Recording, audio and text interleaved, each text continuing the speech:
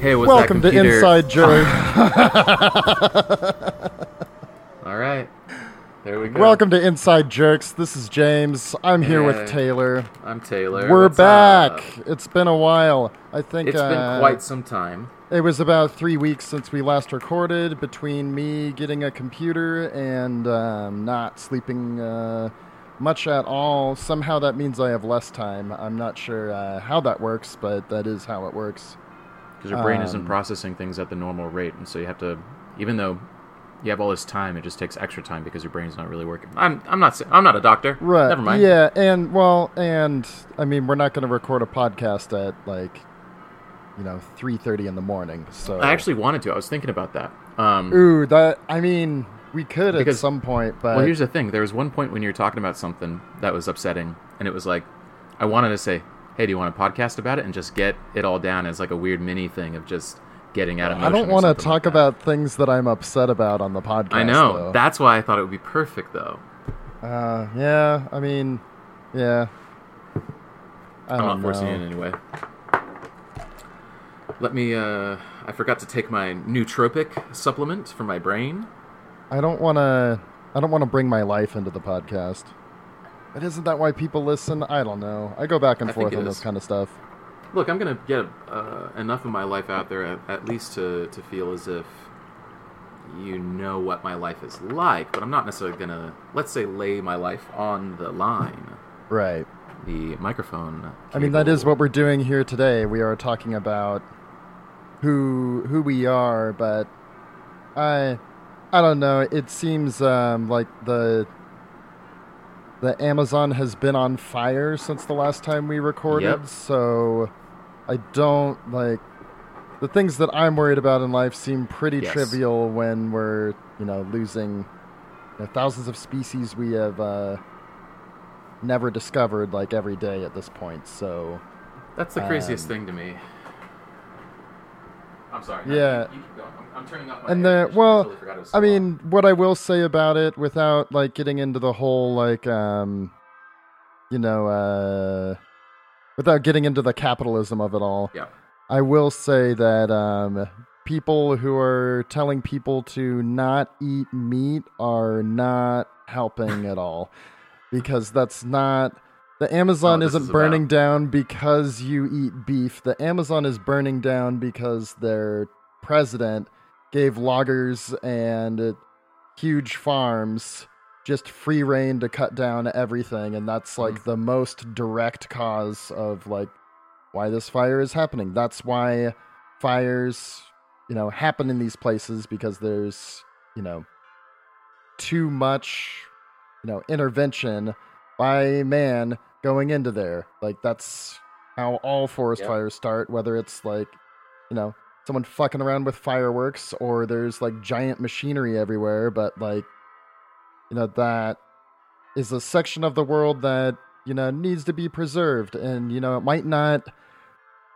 it might be using as much oxygen as it's producing as far as the wildlife there, but it's still something that I feel like we can have, should be able to have a section of the earth that is untouched by human hands. The best that we can do, aside from indigenous people living in that jungle.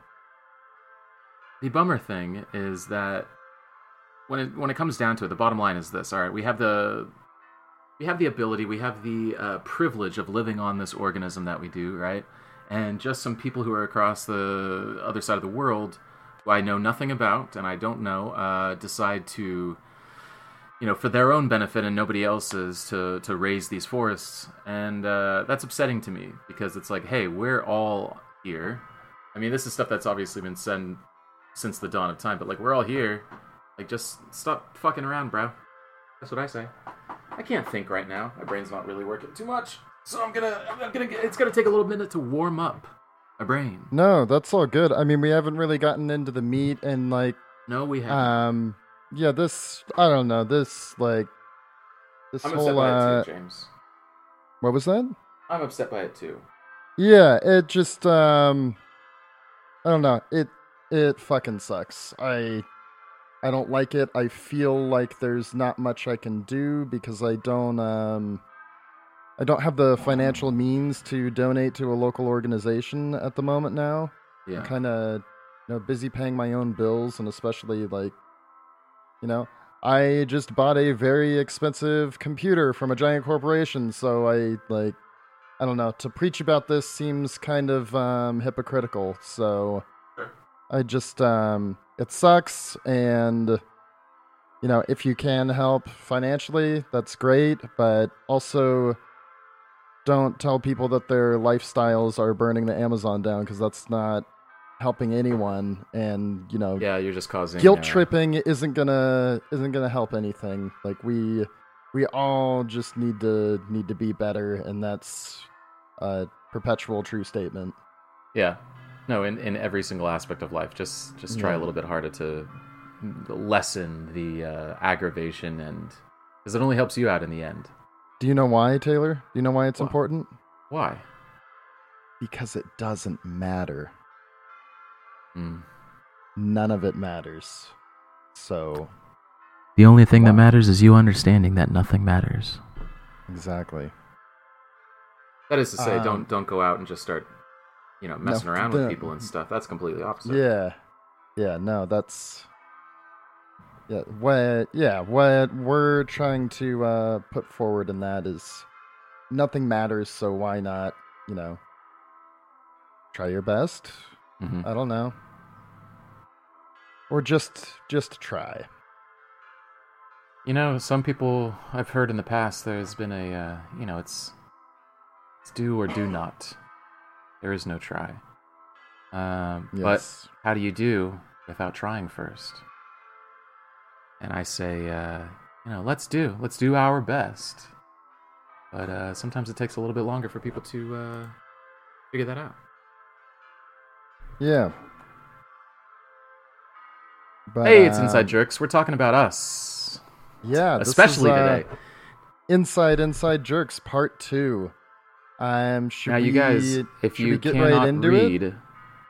I don't know. We're going to get into it. But all I'm saying is, for you guys who are listening right now, and maybe this is your first podcast, if you didn't read that this is a part 2 to a previous episode, you can do what you want to do. Keep listening, fine. But there's a whole nother thing that came before this, so not as if we're going to get super referential with their own podcast or anything, but it's this is kind of interview style, so we kind of did half of our interview questions last time, and then we're gonna kind of. It's as if it's one episode. We're going to continue that interview and then do, a little bit of an extended version of our normal rundown at the end of the show. So, yeah. Where do you want to go from here? I've got your questions up here. I've got some questions. I think the last one of yours we ran down. I don't know if you have yours up in front of you. I do. But yeah, we ended right at that split. Right at that split, all right. Yeah. So the last question that we were talking about is, what was the thing that you would tell your younger self? I don't know if we did. I don't know if we answered it directly, but it kind of, our conversation just kind of it was that. Everything we were saying is we were talking about our younger selves, and we were recognizing things that we had either messed up or didn't take care of properly in the past, and so that's good. Okay. Yeah, what I would say to my younger self is be more like me now, so you can have more time to be even better than you are now. Exactly. It took too long to get to the place where I am now. Look, everybody's journey is completely different, and time is rather relative from one person to another, but subjectively, it took me far too long to get to where I am now. I wish I had this before, but at the same time, I obviously wasn't ready to have this sort of wisdom, let's say. I probably wouldn't have been able to use it properly anyway. So I'm happy for what is now. I'm happy for the pain and suffering that has gone on here and there in life, because without that I wouldn't feel as great as I do now. But yeah, if I could tell myself one thing, just to retread, which we've already done, school and stuff. I want to kick that kid and be like, hey, it's not that cool to just be smoking cigarettes and hanging out at a bench with people. I don't know. That sounds pretty cool to me right now. Let me tell you, I was real cool. I was real cool, but damn, now, am I way cooler. Now you're extra cool. Yeah, I would say I was not good, and now I'm less not good. Extra, we're less not good. Not bad. We're less bad. Yes, less bad. But we're still, I mean, I don't want anybody to get it twisted. We are still bad boys. Hey, we are. Oh, are you kidding me? My hat is on backwards right now. Yeah, I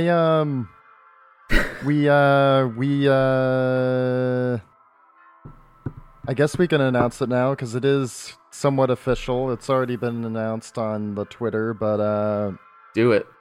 We booked BugCon. We're recording at BugCon.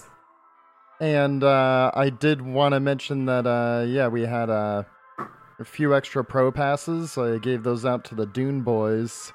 And Jeff from the Dune Boys called us Inside Sweeties. And I got to say, Jeff, I don't like it. We're bad boys. We're not sweeties. No, just because we do nice things does not mean we're not bad boys. No. Well, he hasn't seen us together, full force bad boy mode. In our leather jackets and sunglasses, yeah. The sunglasses that I wear, they're wraparounds, and they're great. I'm so bad with them. I'm bad boy. Oh, man, I've got Ray-Bans because they should be banned because they're so bad. Oh, nice. Very nice. See, I'm such a bad boy that I always put my chair backwards along with my hat. Two things backwards. That's a big F-U to the man is what I'm doing there. My chair doesn't even have a back. Huh. Well, right in front of me I have a burrito, but it's not a regular burrito. It's a burrito made out of sushi. It's a sushi-rito. I'm bucking the trend. Is it a California sushi-rito? Does it have French fries in it? I didn't know what I was getting. No French fries. No, that would be pretty gnarly. Just fish and fries. Cali raw burrito. Raw fish and the hot fries right next to each other. Yeah. Spicy mayo, hot fries, fish, a real tough nori wrapper. I can smell your breath through Discord. You know, through the first bite, you got the end of it, the other end pops out. Hey, sounds like my Saturday night. But yeah, man, things are pretty cool. Things are working well, and especially BugCon, buzz. Put that fly swatter away because we're in here, baby. Yeah, we are buzzing. Ain't no time. Skittle Scaddle, give him the claw. Yes, Pretty sauce. What? Yeah. I just don't want. I don't want the Dune Boys to be there. That's all. They're gonna be there. They're doing a panel, and they're gonna be guests on our show. They're definitely gonna be there. You know, I'm down. You're for going like to a have lot to of meet people. them, and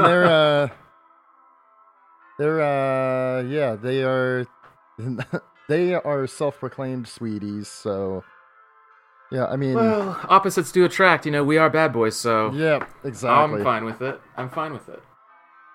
Yeah, and I do. Yeah. I'm gonna reiterate, we're still bad boys. But thanks, Jeff, for mentioning us on the BugCon pledge drive last week. That was cool. Thanks, man. And you're very welcome for the theme song. I had a lot of fun writing it. Yeah, you're welcome. Let's get to the friggin' meat. All right, so let's get down to it. Rump roast. All right, I really like this question that you put here. Movie you're sick of people talking about. Okay. Okay, me. Movie that okay. I feel like this comes and goes in phases. For the longest time it was Frozen. Now, I didn't talk shit about Frozen until I watched Frozen. I got 5-10 minutes into it. I couldn't do it. And here's the bummer thing about that. I love it. You know, the music was disgusting. It was terrible. And I love musicals. I love animated films. But to have this much talk over Frozen, I now realize it's just because it's over the top, learning nothing schlock that is for the babiest of babies, and it's just information to be flashed in front of their eyes. That was a movie that I was very upset people kept talking about, and adults are singing about all the time. But right now, that's a real tough one. Right now, I'm gonna give that a think. Since you like that question so much, do you have a movie that you hate people talking about still? Well, I mean, if you asked me this question 6 months ago, it probably would have been, one of the hundreds of Marvel movies. But oh, sure. I've begun to realize that those movies aren't for me, so naturally, I'm gonna think it's bad. So if you're into it, that's cool. It's I don't know. It's a thing about certain fandoms that is, never avoidable. Especially the fan base of, as good as the show is, the fan base of Rick and Morty, exactly. A lot of them are completely insufferable because they found something that they like as much as I like Videodrome, and the only reason why I'm not completely insufferable about it is because there's not 100,000 other people who love Videodrome constantly talking about it on the internet. Yeah, so well, I'm happy that they have something that they like that much, but I just when you get that many people that all like the same thing in one place, it will get annoying no matter what. And I have recently discovered this with Tool. I didn't know that a lot of people fucking hated Tool. And the last time when they came out with an album, I was 17, and I was like, yeah, this is pretty rad. And then, 13 years later, another one's coming out, and then I find out, everybody hates this band, and, yeah, it's funny, because, yeah, definitely, out of all the Tool shows I've been to, there are definitely some awful people there. I wouldn't necessarily say it's the majority. I think a lot of people who do go to their live shows, especially if you catch them at not in an arena show, a little bit smaller show, it's just a lot of people that like the same thing. But there is going to be a small percentage that are complete assholes and very aggressive and have that mentality that oh, you don't like it because you don't understand it. And, exactly. I wish I could have debates with some people. I unfortunately, one movie that I did not care for people talking so much about in such a positive light was, I'm a huge Star Wars guy, and Star Wars Episode 8, The Last Jedi, just didn't hit it for me. Look, it's not the worst movie ever made, but I'm just bummed out by some of the choices, right? No big deal. I didn't care for it. That's all. Did it have some of the best things that I've seen in Star Wars ever? Yeah, it had some really cool shit. But for people to be so defensive of that movie, which is the same sort of, in the same vein of, oh, you just don't understand it, or this wasn't made for you, which is what are you talking about? Okay, I sure, mean, it was but I'm just definitely, I don't know, that argument doesn't work there because it was made for us and they just got it wrong. They got it on the opposite direction. It's look, I love the idea of switching tropes up and messing around with stuff, but you can tell that they didn't have, an overarching story that's already there to link things together. You can tell that it was just, hey, JJ, do what you want to do. Hey, Ryan, just do what you want to do, which is a bummer. So I actually lost a friend because of this, and all I was doing was talking about technicalities of just either the script or production. Wow, what am I trying? Yeah, I lost my train of thought, but actual objective things about the movie that, here, this is why, this didn't work in this scene, something like that. That's not just I'm hating on this movie for no reason. Something that you could give actual evidence to. Yeah. Well, there were certain characters in my eyes that were unnecessary, and they just so happened to be female. So then it became a gender thing. Why I hate women or something like that. And this was like within this conversation, and it was really upsetting. Where I'm like, no, I'm not saying this at all. How can you think that that's who I am as a person? Like, you know me as a person, but it didn't really matter. And it bummed me out to the point of like, okay, I'm kind of done talking about this, and that made me lose a friendship because of that. How the hell does talking about a movie and having a debate about a movie, which, hey, I had some really strong points in my debate, but how can you ruin a friendship because of that? I'm not really sure. How can you just say, oh, I'm not going to talk to this person anymore? Like, that's basically what happened, and it was odd. Recently, we've made up, and you know, we're fine now. We're good acquaintances or something like that. Good. But it's odd to see that happening, especially with something I love so much. I'm just bummed that we got left with the lesser Tico. Oh yeah, like Rose's sister was way badass, dude, and she was sick. That would have been, and that scene would have been much more powerful. Like, you know, after the first third of the movie or 2/3 into the movie. Oh, that's the other thing. Yeah, you don't introduce a character that you know nothing about, only to find out later, oh, somebody else is connected to them. That doesn't make you sad. You have to know the connection first. Yeah, and she seems rad. I would have liked to see more of. Did she even get a name in the movie, or was she just like bomber pilot? Oh, I'm sure she. Before that, I know the character has a name, but she wasn't like introduced by name. Like, you know, they didn't say like. I think she might have said my sister so and so, which her sister Paige. I think she says my sister Paige one time, but that Rose Tico is another one of those characters. Which, look, I don't think that Ms. Tran had any problem with it. Like, she didn't do the character injustice. I don't think that character is right for her. Yeah, exactly. And in general, the character was just unnecessary. Nothing about her acting. No, I mean she did well with what was given. I just don't think she was given very much of a role. Like, and that's along with just mishandled direction. It seems like sometimes for this felt a lot like Episode 1 in all the wrong ways. Now, I love Episode 1. I'm never going to let anybody say that Episode 1 is a pile of shit, because you know what? There's so much to that movie that is rocking. Is it great? Not necessarily. Is it super fucking fun? Yeah. So, I'm going to say that with this... Is it a good Star Wars movie? Absolutely. Sure.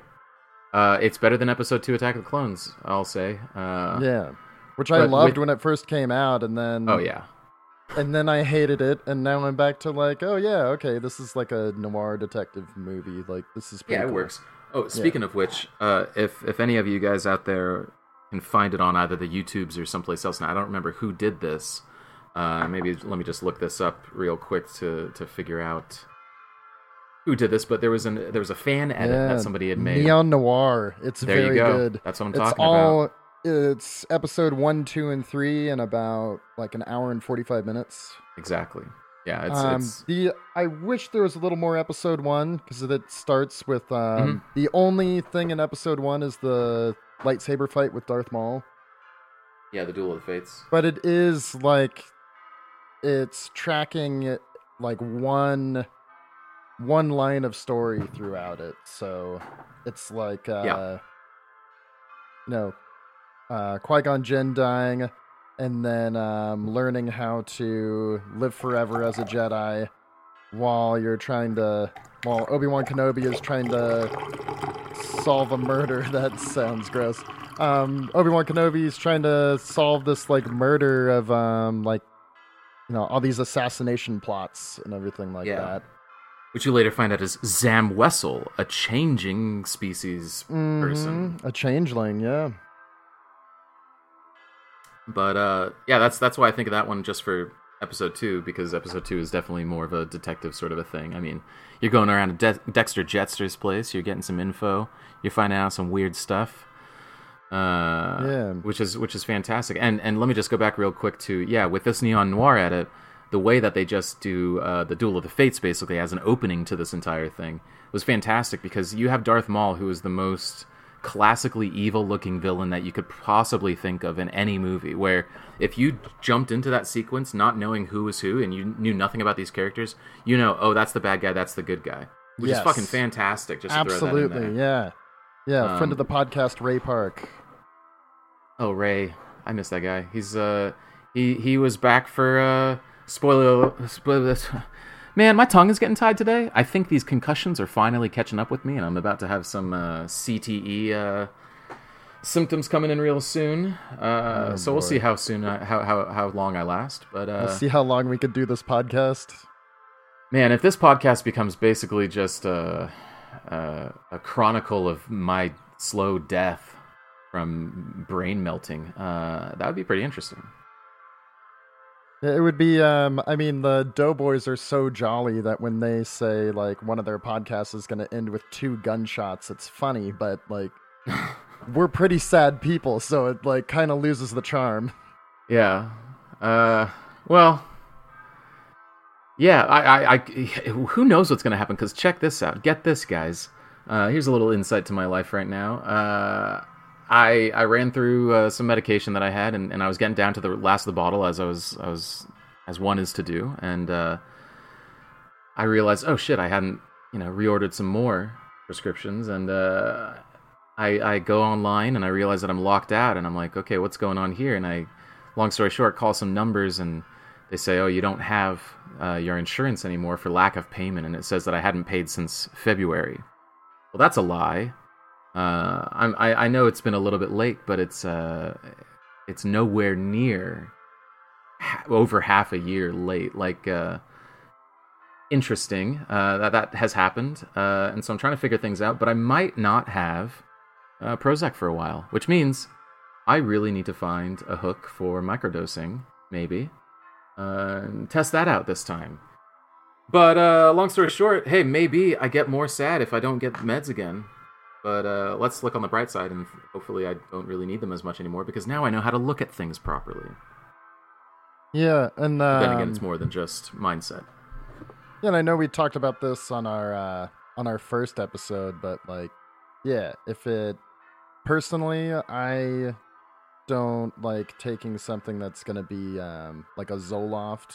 That's something that you have to continue taking. And there was this analogy, because I was given an improper diagnosis of borderline ADD when I was a kid, and my doctor gave me Ritalin, and it was either I was like just bouncing off the walls or just like completely like catatonic, and it would just like totally jump around day to day, which is probably, it might be something that had to do with like diet or something like that in addition to this medication, but it was like it wasn't consistent. And the analogy that the doctor used to describe it was, if you have bad eyesight, then you get glasses. That's what this is. And I was like, yeah, but if the glasses are making me dizzy or feel weird when I put them on, I can just take the glasses off. Sure.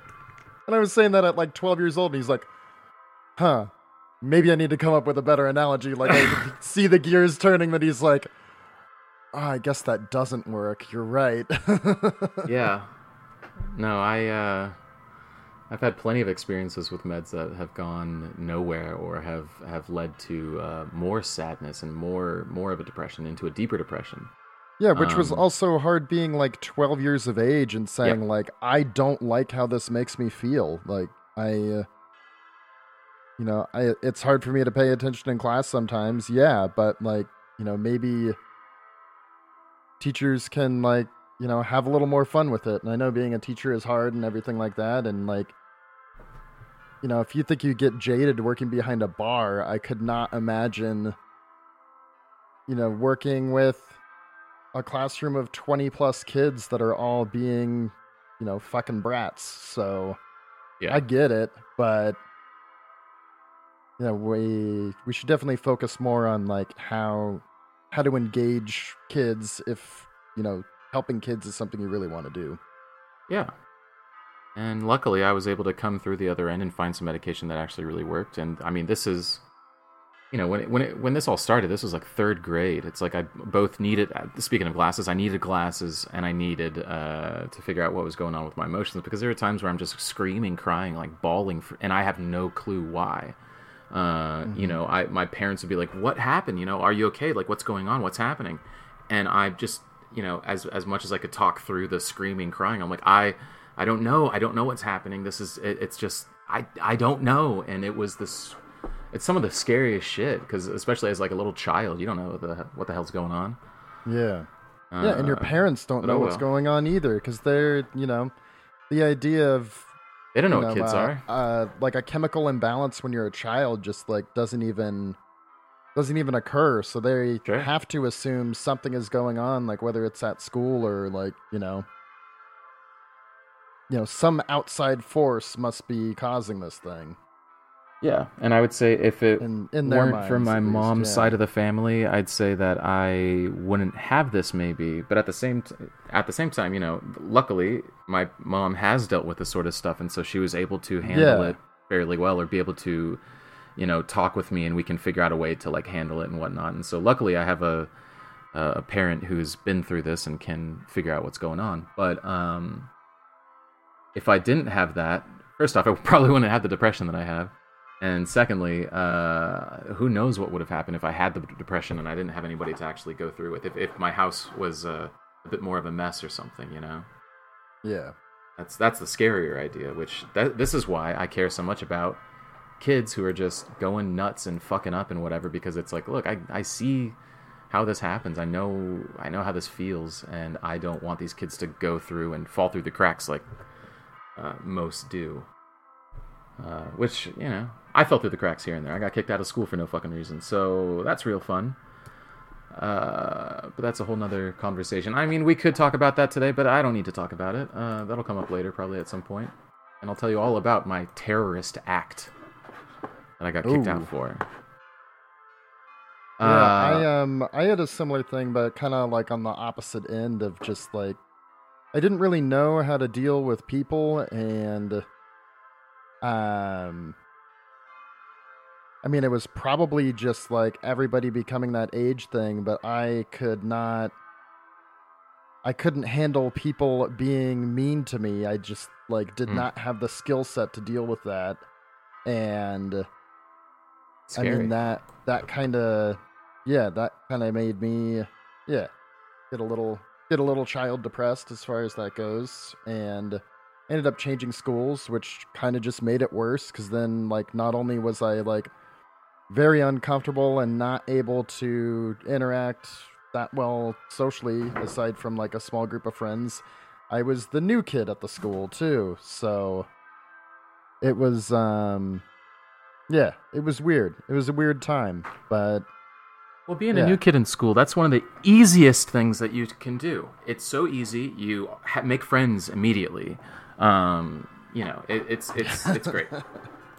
I would suggest most people get kicked out of school and go to a new school, and it's easy. Just do it. It's fine. It's not hard. Yeah, I mean, it kind of I kind of deal with that a little bit now when I like start a new job and everything, and I'm just like I'm careful around what I say around people until I get to know them better, but that can definitely come off as me being extremely shy.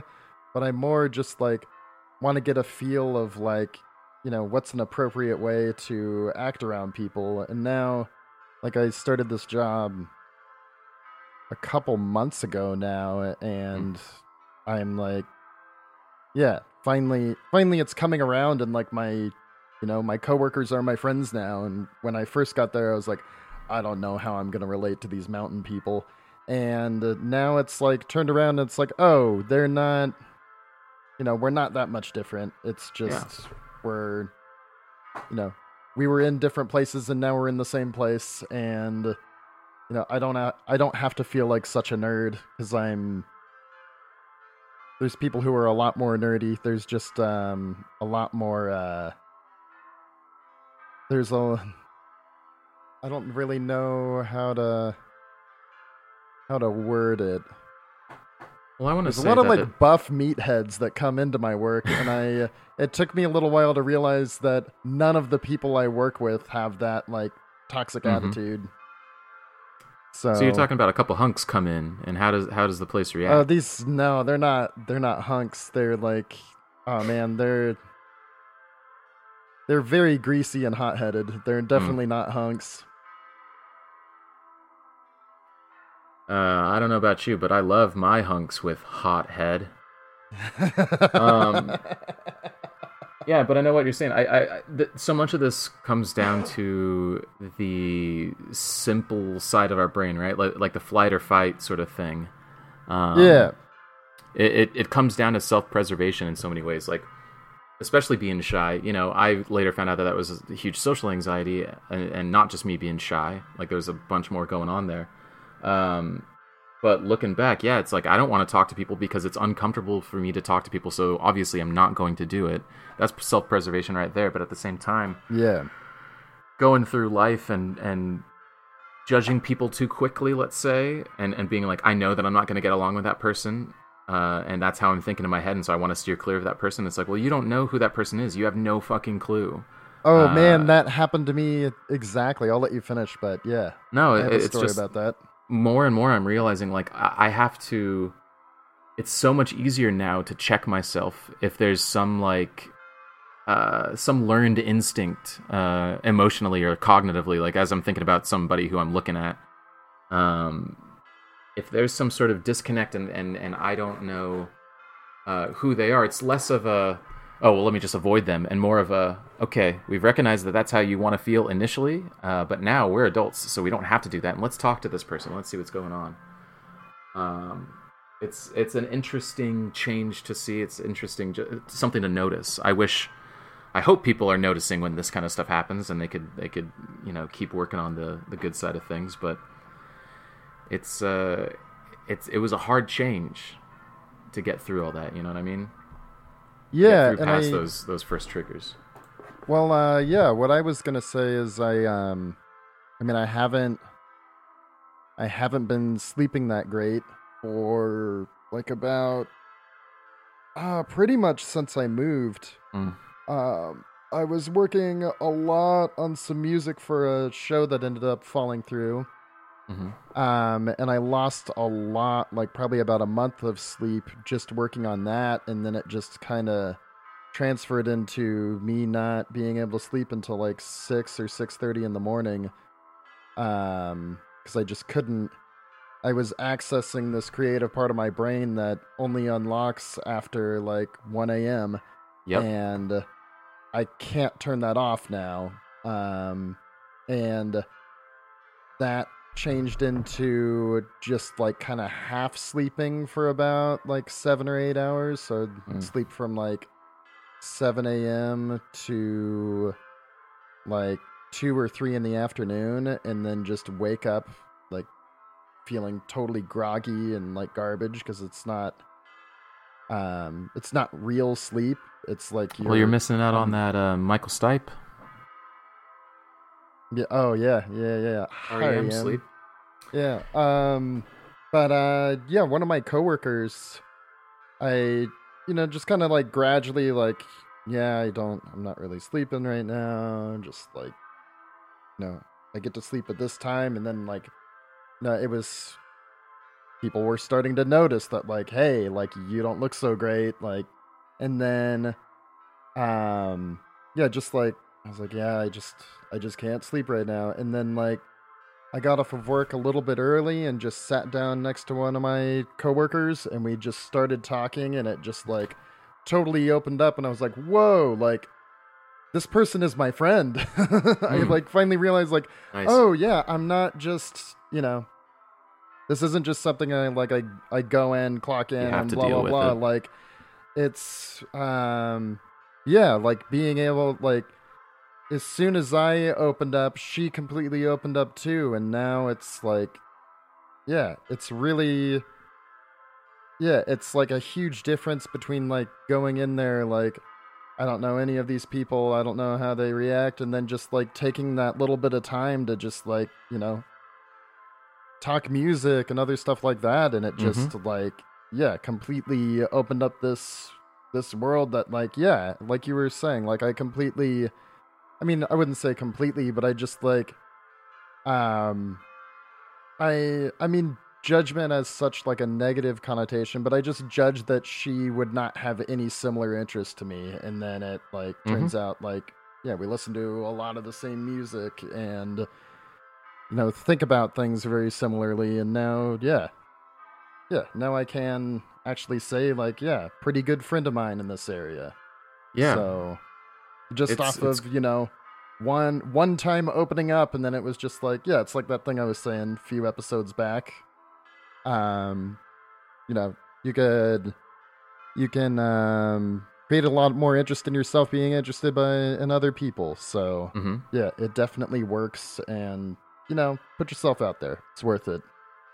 Feels good. All you got to do is work on that way of exiting a conversation, and then once you get that down, you can talk to anybody. I've realized this recently. Like people, look, hey, there's a customer here and there, and maybe I don't care to talk to them because, look, I'm either tired or just, they're rubbing me the wrong way. But if somebody is talking with me, I'm going to keep that conversation going for a while. It's just small talk sort of stuff.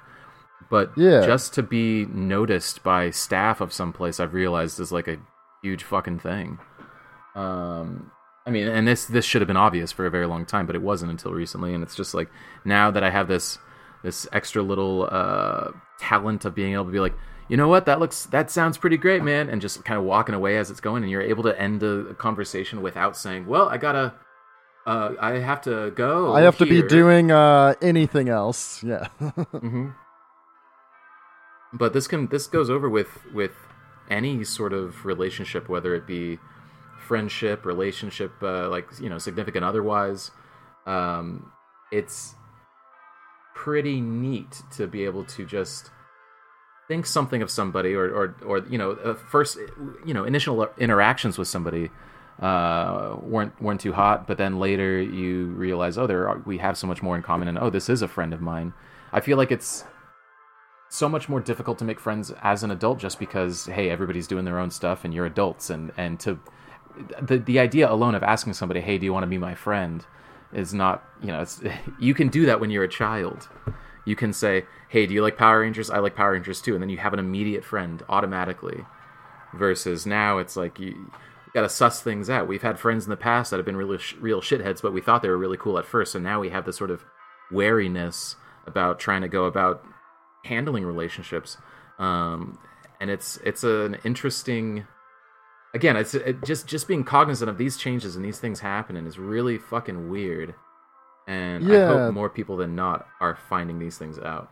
Yeah, and when you're a kid, Power Rangers is really easy, but it's really hard to find someone who's into like the same obscure German krautrock band as you, and that could be really, really difficult. I wasn't listening to experimental krautrock when I was into Power Rangers, but no, I'm saying now. It was Power Rangers when you were a kid. No, what about when people, at the surface and after a few interactions, it's like, man, I really like this person. Then after a while, you realize that there's nothing else to talk about, and you get into that awkward position. You kind of just burned everything on like the first couple conversations, and then you're like, oh yeah, yep, that's we just kind of met in the middle, and this is it. We have completed our Venn diagram. We have completed Venn diagram. Yeah, that's great. I like that. I'm going to use that at some point. Have I ever showed you the Venn diagram about music? I've seen it. If I know what I'm talking about, or if I know what you're talking about. Platypus? It's music I like on the left side, music you like on the right side, and in the middle is music I used to like.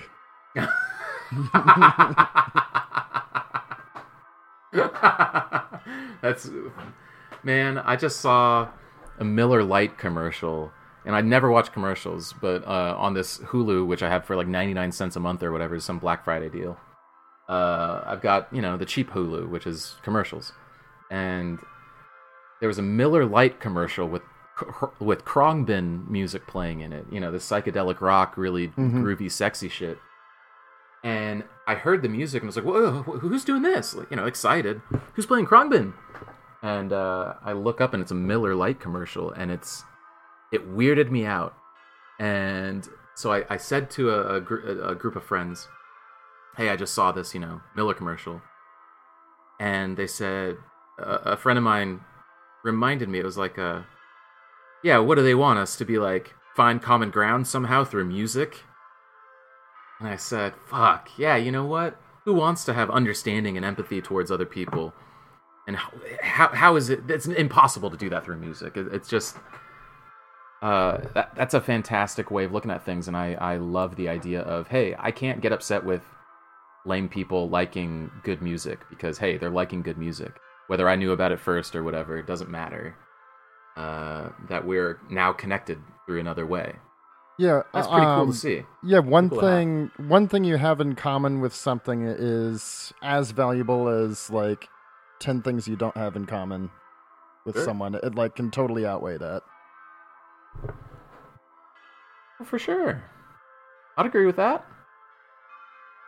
Now, speaking of that, are there bands that you just don't know why people like them or why the band exists? Or, well, or is there some pop thing? I mean, I did talk about Tool's fan base, but that is a band that once every decade and a half when they come out of an album with an album, I'll listen to it for a week and be like, yeah, this is cool, and then not talk about them again until they release an album. But I don't know. I was thinking about it because it's almost turned into a its own genre now, which I think is going to be I don't know what the 2000s would be, but the 2010s it was like auto-tune, and then I guess getting into like trap music too. Sure. That like that those like really fast hi-hats and the kind of like scat rapping. But Imagine Dragons is, oh man, I don't like, there are so many bands that sound like that now, and it's like, I even sat down and tried to listen to them. It's like, okay, I get why this is popular, but I don't know why it's faux hippie shit. Yeah, but I just don't understand why it like has gotten so huge. And then like Jeremy Renner came out with like a couple of joke songs, but then actually like earnestly wrote a song that just sounds like Imagine Dragons. I'm like, okay, I guess this is a genre now because Jeremy Renner's doing it, which is also very, very weird for this like actor that I liked so much, and then he just started like even like the first Avengers movie, I'm like, oh cool, I'm glad they included some of the little guys in this, and now he's just like fucking huge, and I loved him in Dahmer and The Hurt Locker, and now he's just like fucking everywhere and just a joke of himself, and I just like, that's not what I ever wanted from my Jeremy. Well, this might help. I recently saw that he has a little store. It's called the Jeremy Renner Store on Amazon. And I say, I want to see what this guy's picking out. It's all camping equipment, and it's pictures of him holding a mug in the middle of the woods or something. And it's really weird. And I don't know what that's all about. I mean, camping equipment, I mean, that's pretty rad. As long as he's like, it's high quality stuff at reasonable prices. I can't really like, yeah, I mean, that's cool. Especially if it's like one theme and it's not just like, I like this lamp, I like this side table to go with this lamp. Like that would be like completely insufferable, but like, yeah, camping equipment, I can get behind that. So it's just a wish list with a megaphone for the most part, I feel. So yeah, I think that balances out Jeremy Renner's cover of the Crash Test Dummies song So yeah, that's been like cleared off the board, so that's good. Okay. Well, I will say that it's strange that Imagine Dragons or that sound, again, this sort of faux hippie, this neo hippie trash fake shit. And it's like supposed to it's like supposed to be like swamp blues and like really echoey vocals, and it just seems like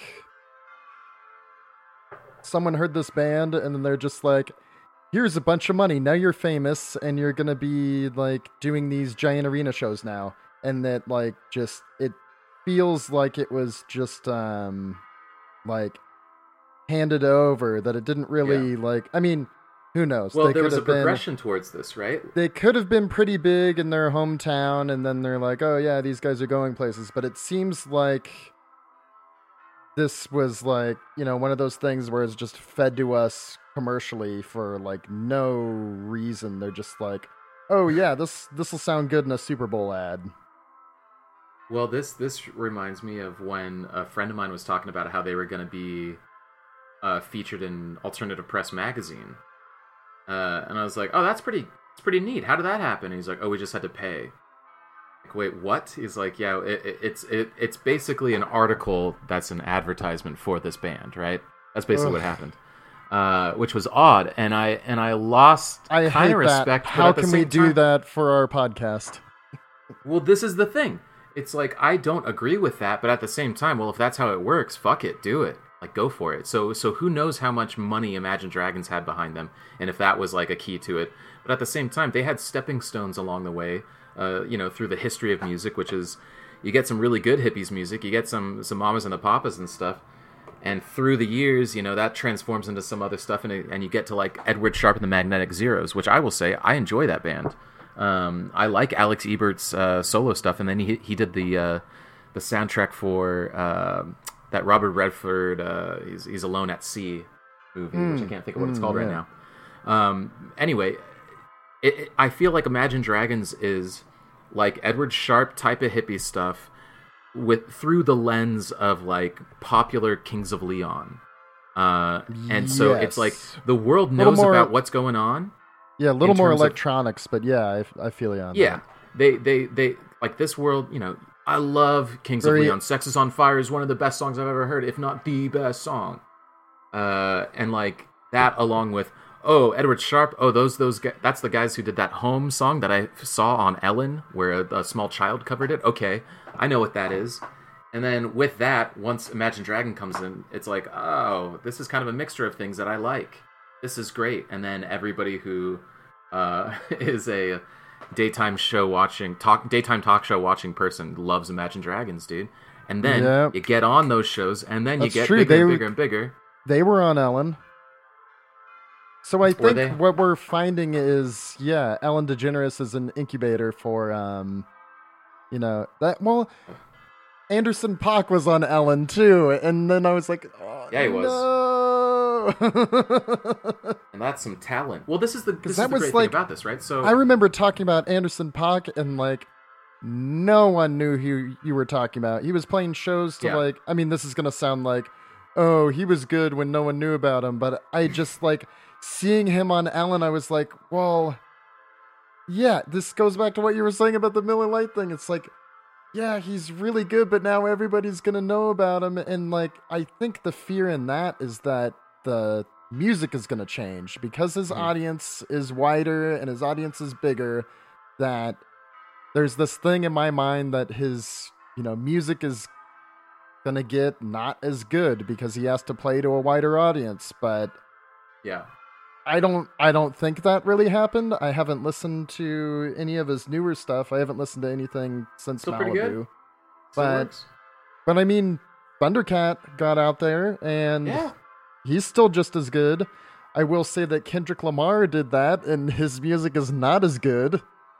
I will say, like I was, and there's probably going to be some people, actually, I mean, no one who listens to this would give a shit, I don't think, but like, Damn is not a good album. Like, no, I didn't enjoy it. Some of his lyrics are good, but the production is lacking so much for like how talented he is and, the kind of message that he had in his earlier work, that it's just fell totally flat. And it doesn't get played as much anymore. It was very short-lived, and I think it got, it got the play it deserved.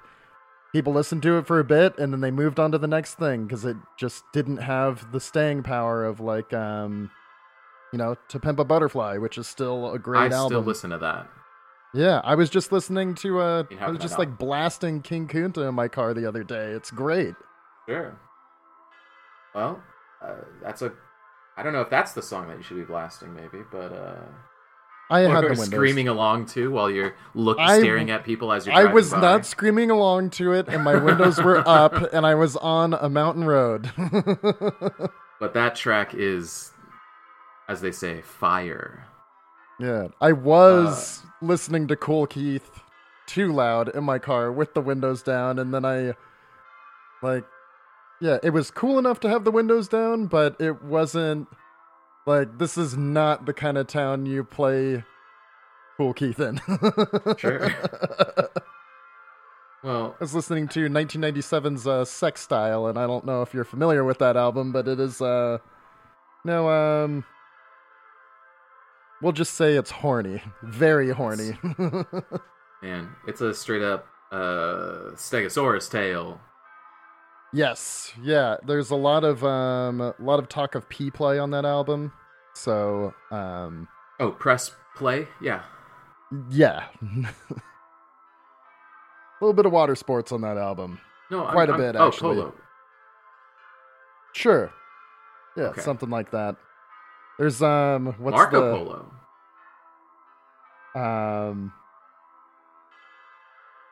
Yeah, it's if you haven't listened to that album, I would check it out. That's not going to be one of my recommendations of the day, but now, if you're a fan of Kool Keith's Sex Style is a pretty good album. Like the beats on that are pretty fucking awesome. And if you want to just listen to a dude rap about how horny he is, it's like, yeah, it's got some you can listen right here, right now. Hey there, guys, I'm a horny guy. Hey there, guys, I'm a real horny guy. Hey there, guys, I'm a horny guy. Don't look at me, because I'm horny. If I look at you, my boner will grow bigger. If I don't look at you, it might go down. Look at me, I'm a horny guy. So, we got that going for us. Yeah. I hope you enjoyed that, James. Oh, I did. I'm going to throw a beat underneath it. You better throw a beat under it. Thank you. Yeah. I'm thinking about how bands are, comfort is the killer of creativity, I want to say. Especially in music. Absolutely. I can't fucking play metal anymore because I'm not as angry as I used to be, sort of. And you don't have to be angry to dig into metal, but like if you're doing black metal stuff, like you got to be kind of depressive and have a mindset of fucked up, sick ass chords, bro. But I'm thinking how popularity is never, it shouldn't be the killer of an art. But I'd say like without knowing the person, obviously, without knowing the man, Kendrick Lamar, I'm sure, his life has gotten a little bit cushier after those first couple albums that were released on big labels, and from there, I'm sure production got, there's more budget for things to be done, but at the same time, there's a comfort level that might have stipend a little bit of that creativity. Am I saying that the album is terrible? No, not in any way. It's just nothing compared to Pimp a Butterfly. And I would say, Kendrick, that album is a life-changing album. Thank you so much for putting that into this world for us. Yes, absolutely. Friend of the show, Kendrick Lamar, and we're sorry for shitting on Damn. But I'm thinking about that along with, like, Kings of Leon, where, you have these drunk assholes, like, making music that was really fun, and it sounds like drunk Southern music. It's perfect. And then, they cleaned up, which is a fantastic thing. I'm not knocking that, but the comfortability with what comes with all this fame and fortune, sort of just, you don't have that drive as much, maybe, to create art, as much as, hey, where's the paycheck or whatever. And again, bottom line, I'm not saying that anybody's just doing it just for the paycheck, but that's, who can deny that that's money the and comfortability yeah. is a huge factor. Yeah. Yeah, I would say a good example of that would be Fiddlar. Amazing first album, and they're just a bunch of drunk assholes. And then their second album is like a little bit more poppy, but they're still drunk assholes. And then the newest album is just like I mean, it's fine. It's well written, sounds good, but it's like too happy for what I want at a Fiddler. Like it's just not. It doesn't have that edge, that aggression to it that the first two albums had, and even like yeah, there are definitely some pop sounds on their second album, but their third album just is it's just like kind of flat. Like I don't know, there's no edge to it, whether it be like adding new instruments or this like, you know, kind of aggression that they had before. It's just I don't know, like I could definitely like hum along to most of the songs on the first two albums, and I just like it's just not memorable. And I love those dudes, so like yeah. Don't stop doing it. That's not what I'm saying at all. Just you know, maybe you know, drink some more 40s. I would say don't. I don't think they're sober. They're probably just drinking fancier beer now. Something that they, you know, that they championed against on their first album. With that band, you lose a lot of. I mean, bottom line is they're kind of punk band, right? Like folk punk band. Yes. In a way. Yeah, I heard some stuff recently, and I was confused. I was like, I don't think this is the right Fiddler, and I'm like, well, there could only be one, I guess. But what is this? This sounds strange. Too soft. Yeah, and that's I want punk when I'm listening to Fiddler, and the most recent album wasn't very punk, and you know that's fine. Bands can change their sound. I'm not like trying to diss them, but it's just not, you know, not necessarily what I'm looking for when I want to hear that music. Is all. Oh no, and that's a huge thing. And I might have said this last episode, but the idea of like a sweat. I want sweat in my music. Yeah, and maybe, you know, maybe there's people, I'm sure there's people that's their favorite album or their introduction to the band. Mm-hmm.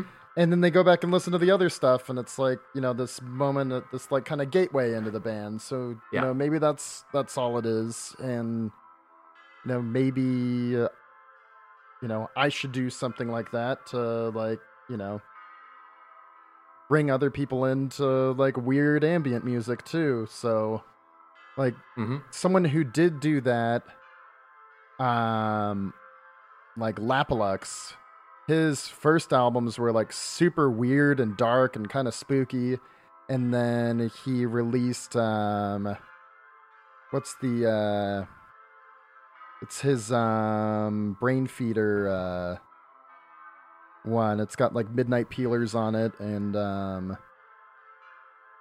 I think the song's called like Take Money, and it's like this weird experimental like space disco, like kind of like more accessible kind of stuff. And then he follows that up with Ruinism, which is like super dark, full on deep house, just like noise assault, and a bunch of people didn't like it because they first heard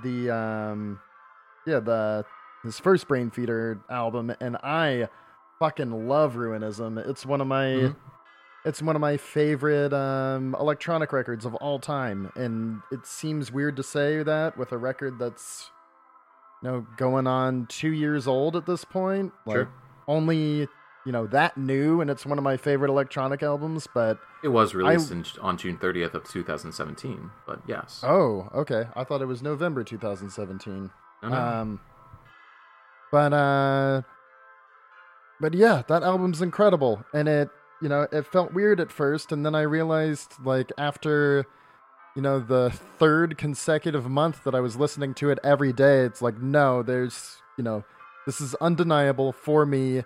This is an amazing album. And yeah, so maybe it's something like that. Maybe you like take a step back, explore new things, you know, let everybody into this sound, and then you can go back to like, explore different fan bases, and then come back to your your bread and butter, your meat and potatoes, whatever, like whichever side of that analogy means like really good thrashy punk in Fiddler's case. Sure. And what you were mentioning about like metal and it being aggressive and like, you being a happier, better, less depressed person. One band that I can say that I always have a huge smile on my face when I'm listening to them is Power Trip, and they're like one of the most aggressive bands that's playing right now. Like, yeah, they've reached a new threshold, and I love their music so much, and I always have this like huge smile on my face. It reminds me of like first listening to Pantera when I was an angry kid, but like I'm not a kid and I'm not angry anymore. It's like I can release that same energy, but it's like all like positive that I just, because they're they have these like just completely ridiculous guitar riffs that they're just having fun doing it. And like, I don't necessarily have a smile on my face when I'm listening to High on Fire. I love High on Fire, and I like love like jamming super fast on my bike listening to High on Fire, but like, man, Power Trip makes me very, very happy. Yeah, well, I mean, look, some of my favorite black metal, the first time I heard this album, there's this band called Summoning, and I want to say they are from Austria. It's two dudes who are just fucking Lord of the Rings nerds, all right? So their music sounds like music that could be in Lord of the Rings, like a tempo of drums that feel like, a giant group of marching people and stuff. And the vocals sound like... oh man, now I can't even think what those things are called. What are those Reaper things, man? One of those Grim Reaper guys on a horse in the Hobbits. Ringwraith. And there you go. Yeah, yep. The Ring Boys. So they sound like Ringwraith. Like everything just works, and it's such a nerdy thing, but it's also really fucking evil sounding and great. I suggest anybody who has the slightest interest in metal just checking out these guys. This particular album is called Old Morning's Dawn. There's a point where I'm just laying down in my buddy's bed at the time, and we were both just chilling out listening to this album, and there was a point that hit on this one track, and I want to say it was the title track, and it just, I jolted up, and there's a huge smile on my face, because it's like, this is something else. This is something really, really, special here. And, like, I don't like bands unless they make me smile, because I'm going to be getting enjoyment out of bands for the most part, right? Yeah. Am I going to smile every single time that I hear them? No. But the very first time, if a band has made me smile as I'm listening to them for the first time, you know that it's good. And that should go for everybody, I want to say. If a band is making you smile, no matter what people are saying, just keep liking that band. Do you? Yeah. Let's take a quick break here. Let's take a break.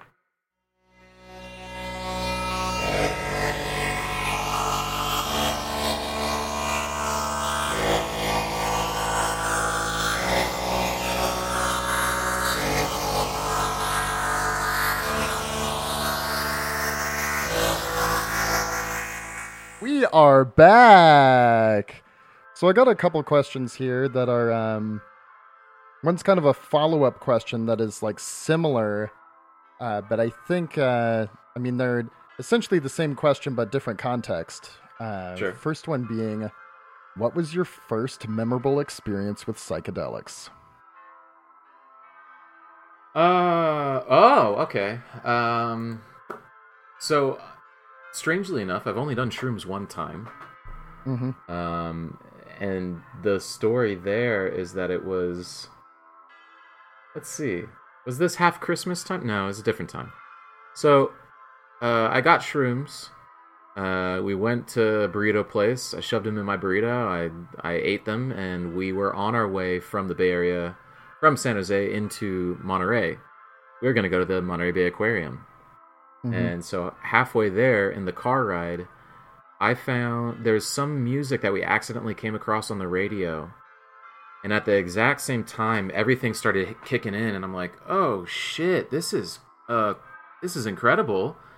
And my friends were like, "Hey, how you doing back there?" And the only way to describe it was like, "Well, it feels like my back is smiling." Like it just had this kind of joy throughout my body, which is odd. And this music comes in, and it took me months to track it down because I didn't have Shazam or anything. And the people who did it, it wouldn't work. They couldn't recognize it, but it turns out that it was chicha. The genre, at least, is chicha, which is like Peruvian psychedelic cumbia music. I've never heard anything like it before, and it blew my fucking mind. And while I'm going up there, we stop at a light, and I see these kids playing in a yard. And I'm just like, dude, I cannot wait to have kids and do shrooms and just like play in the sandbox and get weird with it. Like that's when I realized, like, why the hell do people like freak out about this so-called drug? Like this is just, I feel so great right now. So we're heading up and we get to the destination, which is the Monterey Bay Aquarium. Damn. Did I choose... This was almost by accident that this just lined up so perfectly, and it was just, this was the day that I did shrooms or whatever. And holy cow, was it a grand experience. Now, it might have looked odd to the person outside of our little group of friends or whatever, this man who's wearing all denim and is trying to grow a mustache, so I have this really shitty puby, premature boy mustache going on. And I'm sitting in this room where, for those of you who haven't been there, there's this room where they have the waves crash in.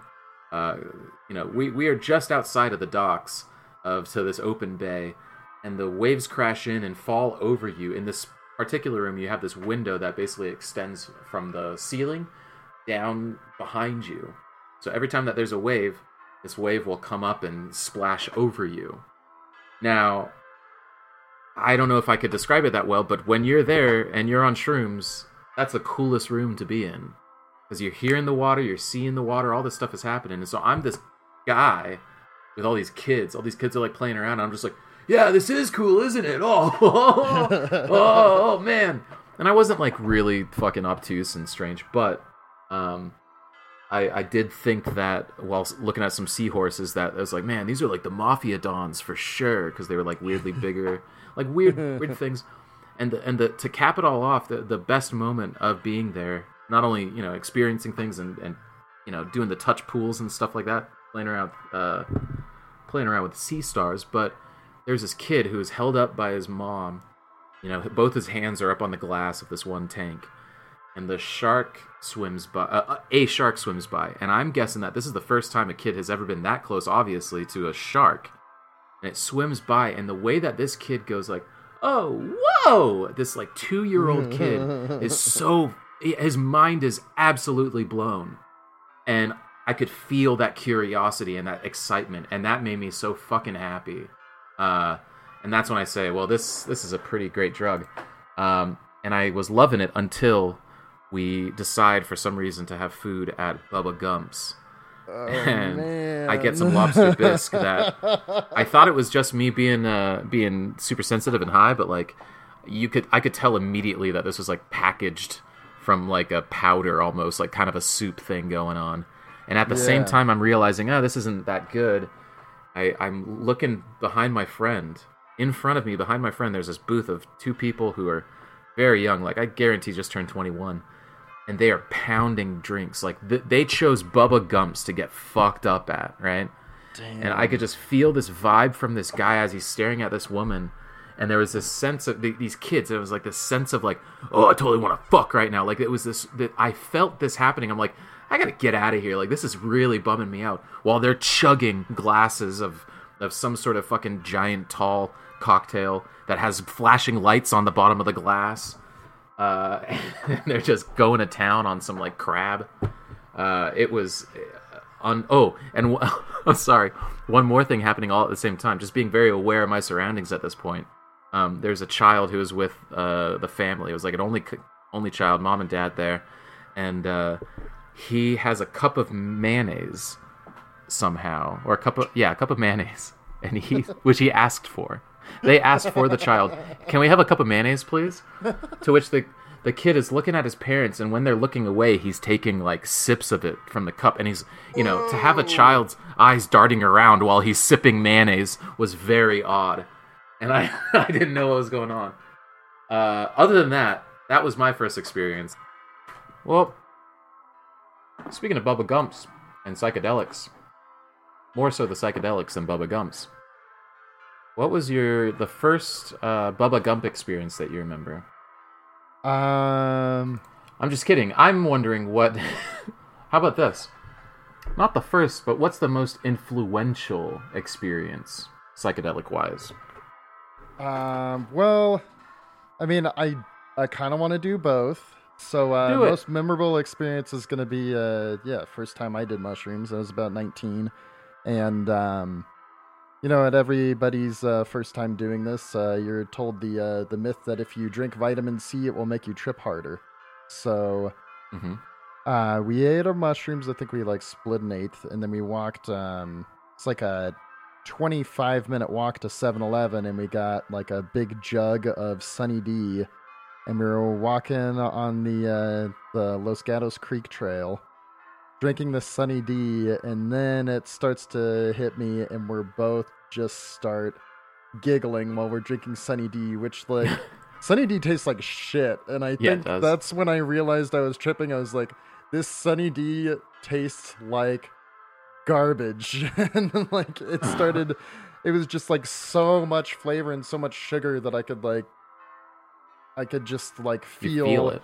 The sugar entering my veins, and that was making me laugh. The ridiculous they're trying to replicate the taste of oranges, and it's really not good. Absolute failure. Having this total analog of this thing that's supposed to be somewhat like orange juice was just the funniest thing in the world to me. And then I mean, I guess that would be the first time I experienced the infinity of everything, and that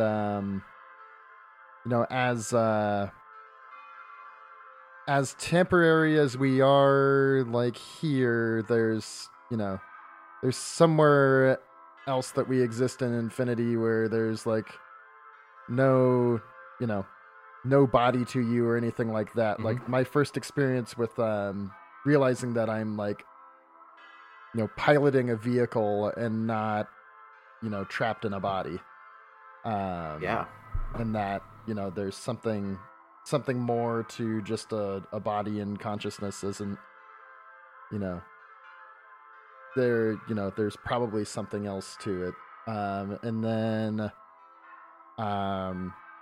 that, and which I think is because this was in San Jose, so we don't get a whole lot of stars out there, but when you're most of when you can't see that many stars is the surrounding lights are not allowing your pupils to dilate far enough to see that many stars. The light is making it so your eyes are adjusting to that amount of light. So when you do, light pollution is no joke. Yeah, when you do psychedelics and your eyes are dilated anyway, regardless of the light that's coming in, you can see more stars regardless of how much light there is around. It's not the light that's polluting the sky, it's the light that's polluting your eyes. So yeah, there were 10 times as many stars, and I and then that made me realize even more of this of infinity that exists, because you can especially on psychedelics, you could see how the earth is moving through space, because that's all enhanced, and you can see motion in it, which is so yeah, that was that was my first experience with psychedelics. Most influential is all right, I'm just gonna get into it. This might be a long one. It's very, very weird, but go for it. I got some okay, well, there's a couple stories to this one, but I'll talk about when it started. So we took it was a summer day, took it about 6 p.m. So we could get like the transition going into night, and we were kind of trying to time it so we would start tripping right when the night times happened. Mm-hmm. And we wanted to have some weed, and one of our friends was like, "Oh, we should go to the club. I've got a recommendation, and I'll just get some pre-rolled joints." And I was like, "Cool. I have my recommendation as well. I'll go in with you." And we walk over there, and this stuff was coming on fast. Like, I could already feel like, I was a little lighter in my step, maybe floating about half an inch off the ground. Mm-hmm. And I was like, it's all good. We'll be in and out in 10 minutes. We're just going to get some rollies and go. We go in, and they do not have any pre-rolled joints. And they're like, we could just roll 8 joints for you if you want. And then I was like, because I walked in there with my sunglasses on, and then he's like, "Oh, can you take your sunglasses off so I can check your ID?" And then I showed him my ID, just pulled my sunglasses down, and then he handed me my ID back, and I immediately put them back on. And I'm standing there. This guy is rolling joints, and then the walls just start melting, and then I could see the bones in his hands while he was rolling the joints, and I was like, I've got to get the fuck out of here. And then it was like, I was just like trying not to make too much eye contact, but also like trying not to look suspicious, which is the most suspicious thing you can do. And so we finally finishes the last joint, and then I'm like fucking dying, like experiencing full-on death, leaving the pot club, and I have no idea how long we were in there, and my friend Ramon is laying sideways on a planter box, also with sunglasses on, like doing like the Jeff Goldblum Jurassic Park pose, and then I was like, man, it seemed like we were gone for a long time, and then he takes a long pause, sits up, looks me straight in the eye, and says, "Sometimes." Which is like, it's like, yeah, you're right. Because sometimes it felt like I was there for 5 seconds. Sometimes it felt like I was there for a decade. But going in further to the night, I kind of get in like loops when I'm tripping. Like I'll wander around the same places, like, because I need like some amount of familiarity to know that I'm like, sometimes I need to know I still like exist in a physical form when I'm way out there. I just need to get like reattached. So I'll get into these loops of like, I'll have like 3 different places that I'll go to that I'll like spend a few minutes in each spot and just kind of wander around. But this was like all at one house at the end of a cul-de-sac. And probably about the 3rd or 4th loop I was on, after like, tripping really hard, like looking at my friend's face and his face like morphing into all his brothers' faces, which was also super weird. And he was saying that, he was seeing my dad and my brother in my face too. And that was like super weird to like, it seemed like, that was like the, time definitely doesn't exist kind of thing, and everything's happening right now. So after that for a while, 3rd or 4th time I'm in the cul-de-sac, there are like gold outlines being lifted out of the ground, and it suddenly, like, as it's lifting, they're in like the form of pyramids, and it was all like kind of gold wireframe. And it was like Aztec or Mayan pyramids, which I was seeing, all kinds of hieroglyphics like that everywhere.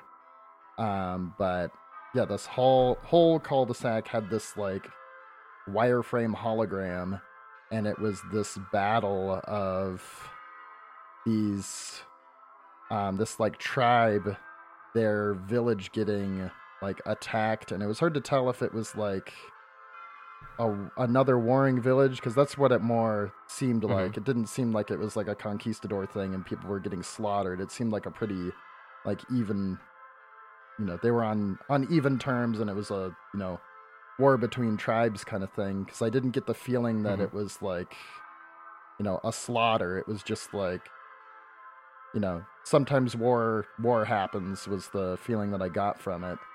And then there was this, like, out of the middle of it, after, like, it was pretty much just like everybody died, and as far as the battle went, like there wasn't a winner. So maybe that was the thing, like, you know, no one wins in war kind of thing. Maybe that was the message.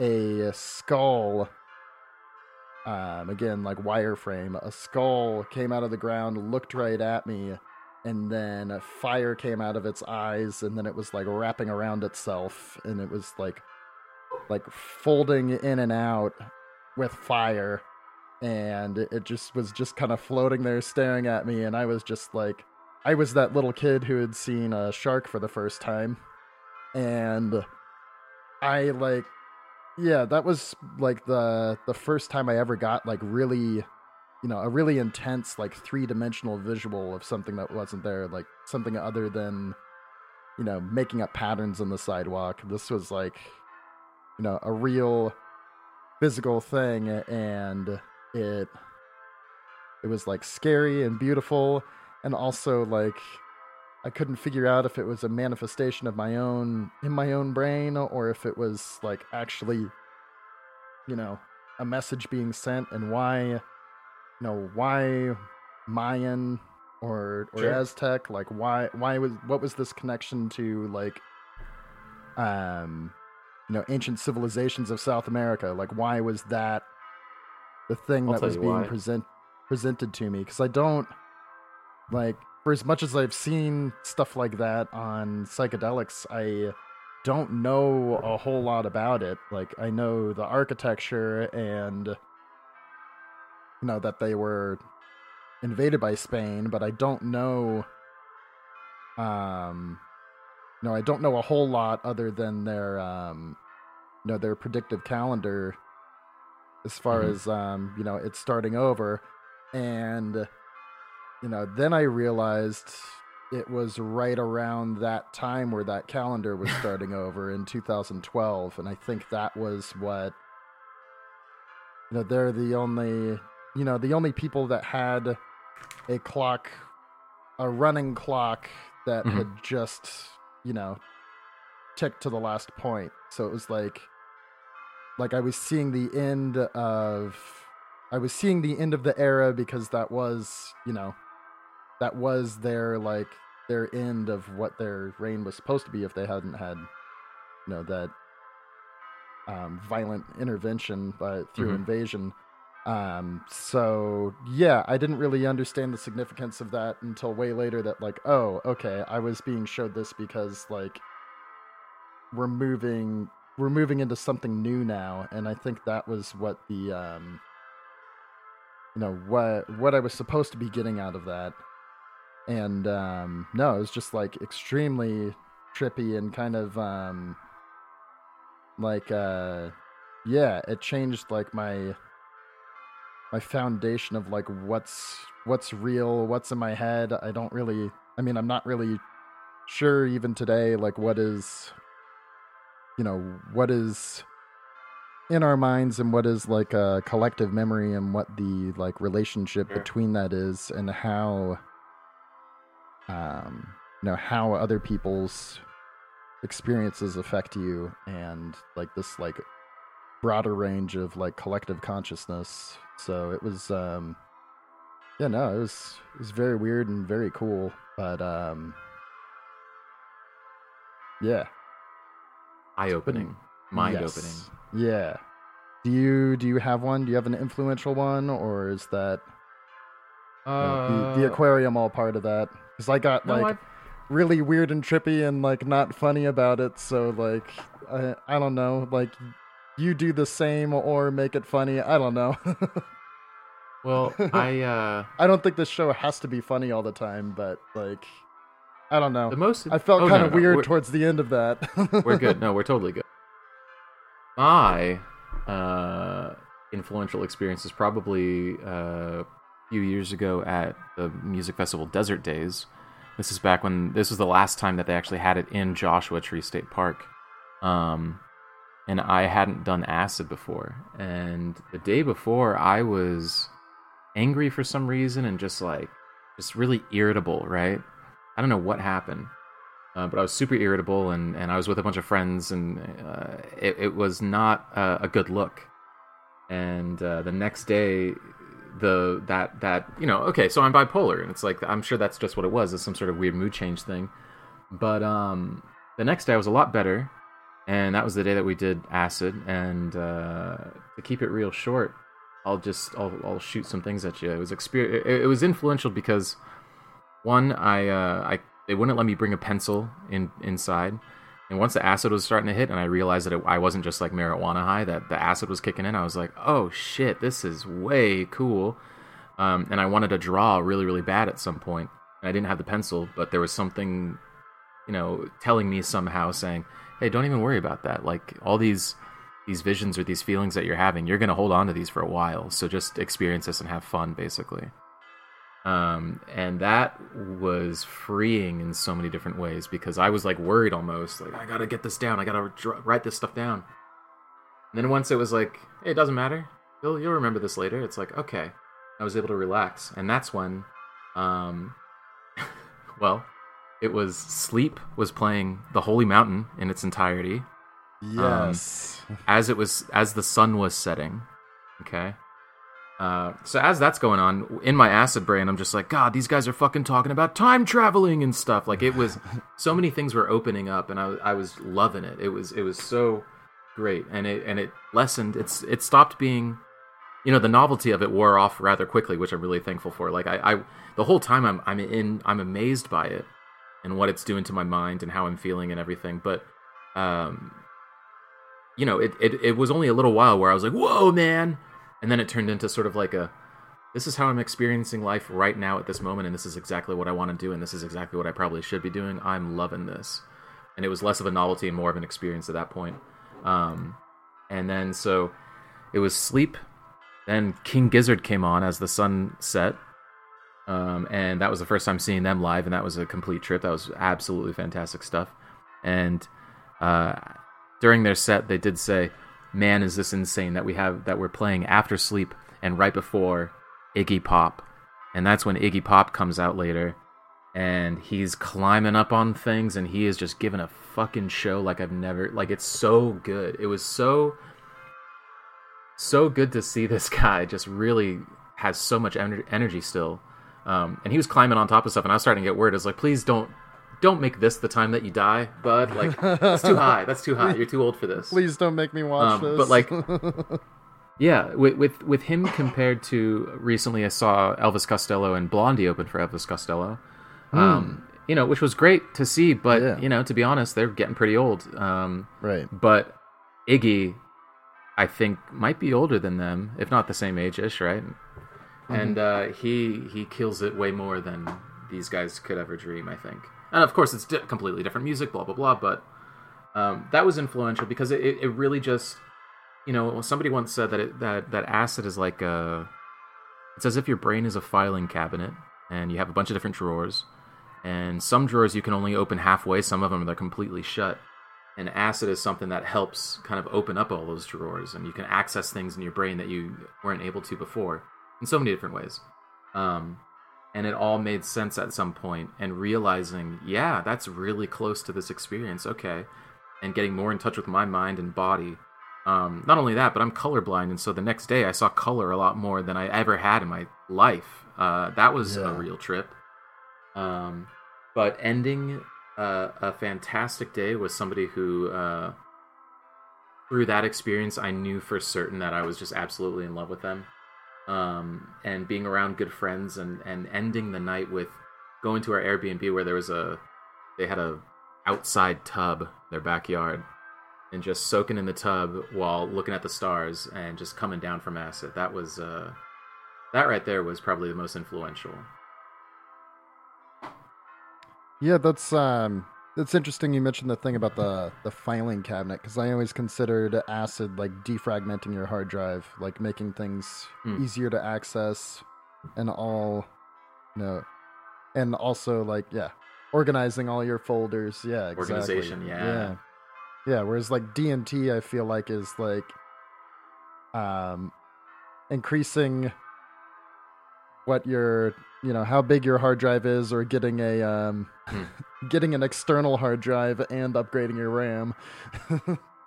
Yeah, definitely some RAM upgrades for sure. Like I don't know what, Yeah. and this is another this is why I feel like these experiences are tied. Where it's that Desert Days experience, mind blowing, life changing stuff.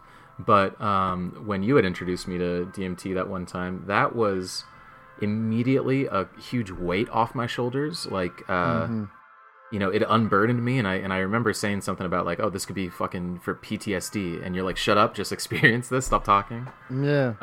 But it was like, I immediately felt like, wow, for PTSD, this could be a huge game changer. Like this just lets you breathe more and stuff, right? So after that experience, I find myself these days like really on the ball and catching waves in certain ways that I hadn't before. Or at least noticing when things are coming along and it's all in line with how I'm trying to feel and whatnot. Like little things like I'm at work and like I'll drop a glass and I'll be able to catch the glass midair like for no reason. Or like I processing emotions is a lot easier, and so many other things, just small little tiny things, and feeling like mispouring a beer and being like, I messed that up. And then the next person is like, I'll have whatever beer I just mispoured. And it's like, oh, well, that worked out perfectly. Here we go. And I'm somehow catching these waves. I'm catching these, like I was saying before, getting in that vein, right? Finding the vein of something, riding those waves. And things are working out so well. And I keep getting illustration gigs and stuff. And I don't think it's just because I'm okay at it. It's just, I have that energy kind of flowing out there, the positivity. Along with, to cut the story short, I had a tarot reading the other day. I was going to do it by myself at my house, but a really good friend of mine said, well, do you want me to do that for you? And I said, you know what? We're here right now? Yeah, let's do that. And they pulled out their dad's deck, which they later told me he stopped using this deck because it was too magical. Like too many things were like far too coincidental over and over and over and over again, where it's like, this is something else. I don't want to mess with this anymore. So she's got these cards, and it's with the cleanest reading that I've ever seen. It was weird. It was like, here's where you are, here's your destination, and these are the things that can get in the way, and the things that can get in the way are lining up completely with what's going on in my life, and it was so accurate. It was just another one of those examples of like, hey, maybe this is all coincidence or whatever, but I feel like I'm still just riding this wave and flowing exactly how I need to be, like using the world like I need to be and whatnot. And it's so for that DMT experience was literally transcendent, transformative. Yeah, and I find with stuff. it I find with that is I've been like I mentioned, not sleeping that well, feeling kind of weird, and I feel like I would have been like miserable and not knowing why I'm feeling a certain way, and due to things like that, I know there's an issue, and I'm more worried about like how I'm dealing with it versus like trying to conquer it. It's just like I'm not. Yeah, that's actually really good. I'm not treating this in healthy ways, and that's why I feel worse about this, because it's not that bad. Like this is all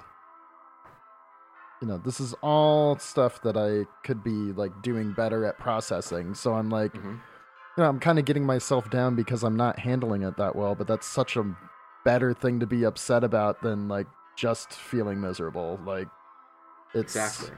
I know I'm not doing the right thing, and that's why I don't feel that good. It's just like, getting into the mindset that I want to fix it. Which is much easier than, dealing with the daunting task of fixing it on my own or not knowing how to fix it. It's like I know I need to be doing those things, and it's like, it's good to feel a little bit stressed out about that you're not, that what you should be doing and you're not doing it is much easier to deal with than trying to figure out how to fix it. Absolutely. The whole sense of being more grounded now and being more understanding of so many different things. It's like emotions, and you're talking about stress. I feel like especially a thing like stress should be used, or I'm guessing from experience now that I think it's just supposed to be used as an inner, not a telepathy in a way, but it's a signal, right? It's a signal of, hey, this isn't so great, so what can you do about this now? Versus how it would have been in the past, where it's like, this isn't so great, and you're going to be overwhelmed by it, and it'll overcome you, and you can't do anything about it, or something like that. And depression, where nowadays, if I'm in a depressed bout, it's kind of like, well, the good news is that I know that I'll be out of this soon, and that's something that I couldn't really fathom before. Like when you're in it, you're just in it, and it's never going to go away. But I have the wherewithal and the knowledge of like, this has passed before, this will pass again, and those sort of ways of being able to just like not control, but just understand what feelings actually mean, and how important they are and stuff. It's been a, pardon the pun, but yeah, it's been a trip, and feeling really great. That's a really great way to put that. Yeah, it's oh, and also, yeah, tarot reading wise, I got a tarot reading before I moved from Portland, and it was like a wait, tarot reading or Tara reading? Tara Reid. I was the actor. I was not binge watching Sharknado. Keep going. I got a tarot reading, and it was like like a 3-card reading, like past, present, future, and so far everything is lining up. It's like it was she said your move isn't going to feel great and you're going to wonder if it was a good idea, but give it time and it's going to work out and you're going to do very well, and you just have to work at it, and it's going to be fine.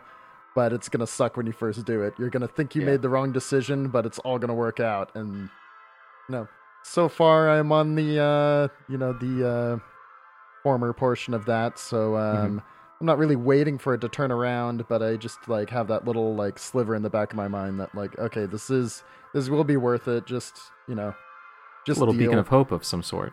Yeah, it's totally fine. You're totally fine. Everything's good. And especially now, because I'm like, I'm being a little more like social, and I don't feel so like isolated in the woods anymore, because I'm like, trying to do more things. Because it's like, I live like 20 minutes from the closest town, so it's like there's not really anything to do like at home. So sure. Yeah, and then when I finally realized, like, I don't need to just, like, drink a whole bunch to hang out. Like, I can go, I can go get drinks, and that can just mean a couple beers. Like, that's totally fine, too. How is that feeling? So you're slowing down with that stuff? I mean, when I go out, for sure. I mean, I try not to go out that often, but I'll go out on, like, Saturday nights and, hang out with coworkers. Or if I get off early.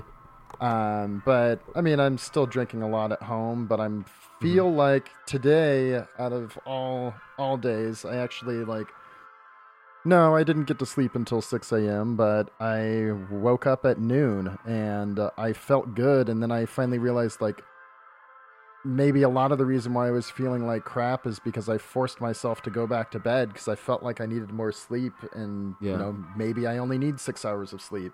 Maybe if I can, get to bed by 4, I could wake up at 10 and be fine.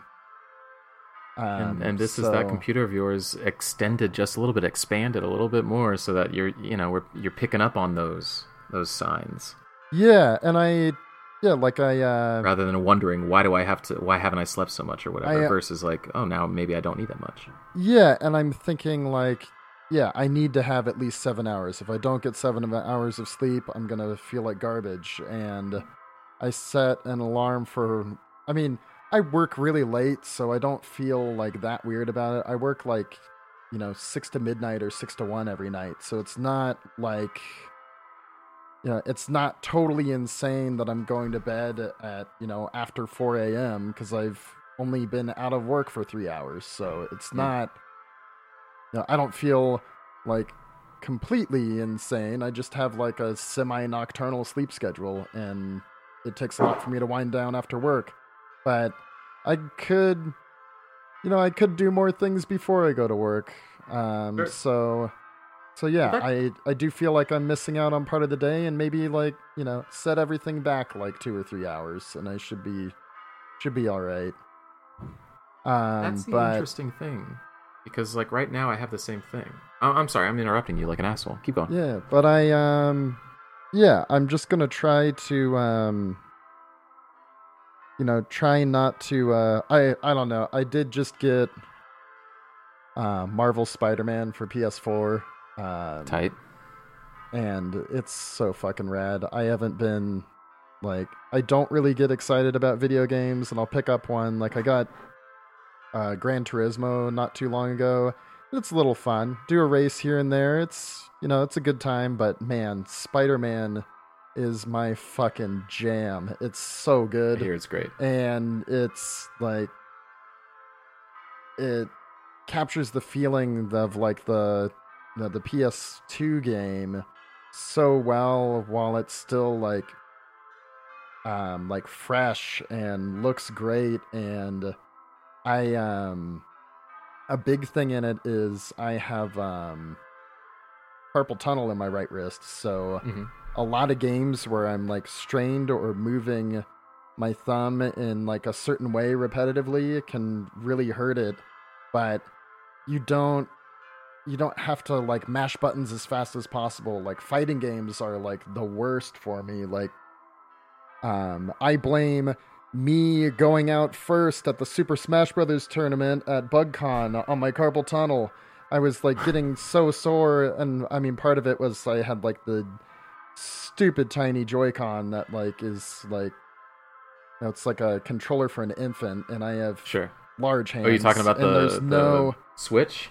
Yeah, and there's there's crazy nothing to like grip. So that was part of it, but like I don't feel like the gameplay is like relaxed enough, and like I've never played a game where it's like fun to just move around the map. Like I've been doing all the random collecting of shit that I never do in video games, because it's like, in Grand Theft Auto, you have to like go and like drive a car and then climb this thing and everything. But like you're fucking Spider-Man, you just like web everywhere you need to go. So that's not helping me get to sleep, because I'm like fucking addicted to the game, and I like play until pretty late. But I'm starting to get tired earlier. Especially now, like I set an alarm for 1 p.m. today to make sure I got enough sleep, and I woke up at like 11:30, and I was just up. I was like, oh, this feels all right. Cool. Yeah, I'm good. Like, yeah, I didn't get to sleep until 6 last night, but who cares? I'll be, tired at the end of work versus getting groggy right when I get to work. So exactly. Yeah, and I'm feeling pretty good right now. So we'll see. Good. I'll probably have some iced tea when I get to work, just to keep my caffeine buzz going a little bit more. But no, I think it's turning around, and I'll be able to sleep soon, which is good. Sweet. So I've been missing out on a lot of bug cult talk on Twitter too, because don't get up in the morning, and you guys are all my friends. And I feel like I'm missing out on a lot. So I'm coming back. I'm making my way back around, making my way around town, and getting this new computer. Like everything's all settled now, so I don't like. Yeah, we took and we apologize to our fans and friends of the podcast that it took so long to get that one episode out, and then this one's going to be. It's for good reason. Yeah, I mean we've got upgrades now. I've got a beautiful 15-inch MacBook Pro. So. Yeah, we are back in business, and this episode is going to be. We released that last one last Friday, so this one will be out on Tuesday, and then we'll just get back to our normal schedule from then. And yeah, I think we're good to go from there. But sweet. Yeah, I mean, is there anything else you wanna tackle right now? Not necessarily. No. I just agree with everything that you're saying right there, and I'm glad to hear that things are starting to click. I feel like things are starting to click for a lot of people right now, and it feels good. Like this is on the opposite side of comfort, going against art. There are a lot of times where comfort can only fuel the art. Like getting a newer, better computer so that you're streamlining your workload, or I got somebody had a swamp cooler type thing, bringing in cool air into the house, but nobody was using it. And it turns out it's been there for sitting in this closet for a year. So I said, all right, I'm taking that. And now I have kind of air conditioning in my room, which no place else in the house has it. And it's just well, that's making me work a little bit easier. And with that, I get better sleep. And I'm trying to do things hey, I'm not going to binge a show. I'm going to watch one episode tonight. That's what we're going to do. And then once that episode is over, I'm getting into a really great habit of turning something off, putting some music on, going to sleep, turning the music off at the right time so that I can actually sleep at some point. It's all starting to, it's working. Yeah, and you, it's diminishing returns as far as what you can, what you can gather information wise. So after you see 2 episodes of something, you're gonna miss out on stuff. Yeah, and it's good so far. I've been watching. I got a few more episodes of Too Old to Die Young left. I'm kind of letting that simmer a little bit. But I've been watching The Americans. So fucking good. Just started season 2, and also Mindhunter season 2 as well. Yes, I'm also watching that right now. I'm maybe 4 episodes in or something. Mindhunter season 2 is fantastic. I mean, David Fincher alone is just a fucking nut. Yes, it's great. And the thing that I was noticing about all these characters is that, all these guys who are on quote unquote the good side of the story, none of them are doing anything that makes you not care for that character. You know what I mean? There's no drama within this show as much as it's about serial killers and stuff. It's I keep noticing that every time I think something might go wrong, or one character might be I'm just not going to talk to you anymore, basically, it's it doesn't happen. And there's support because this is a really good group of people doing something that's pretty fantastic and out of this world. And so it's just very well made, very well acted. Everything is working out very well with the show, and I'm digging it. But I've been watching. Well, actually, hold on to the Americans for a second, because the same person. Shout out to a buddy of mine, Tony. I think you met this guy a couple times here and there. This guy told me to watch The Americans, and that was a show that I probably would have never watched if this guy didn't tell me about it, because I never really seen much on it, and it just didn't strike me as something that I would be so interested in. But holy cow, is that show perfect? Every time something starts to slow down, there's another twist that gets thrown at you, and it's I can't even.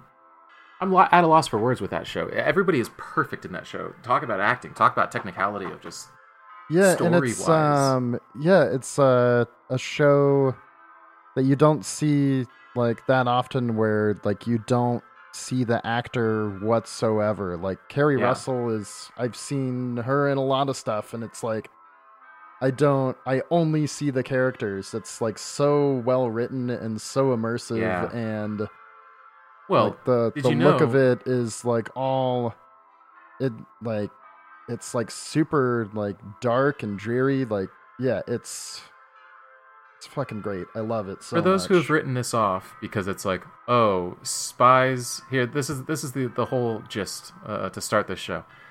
They're spies. The kids don't know about it. This is during the Cold War. New neighbor comes in, FBI agent.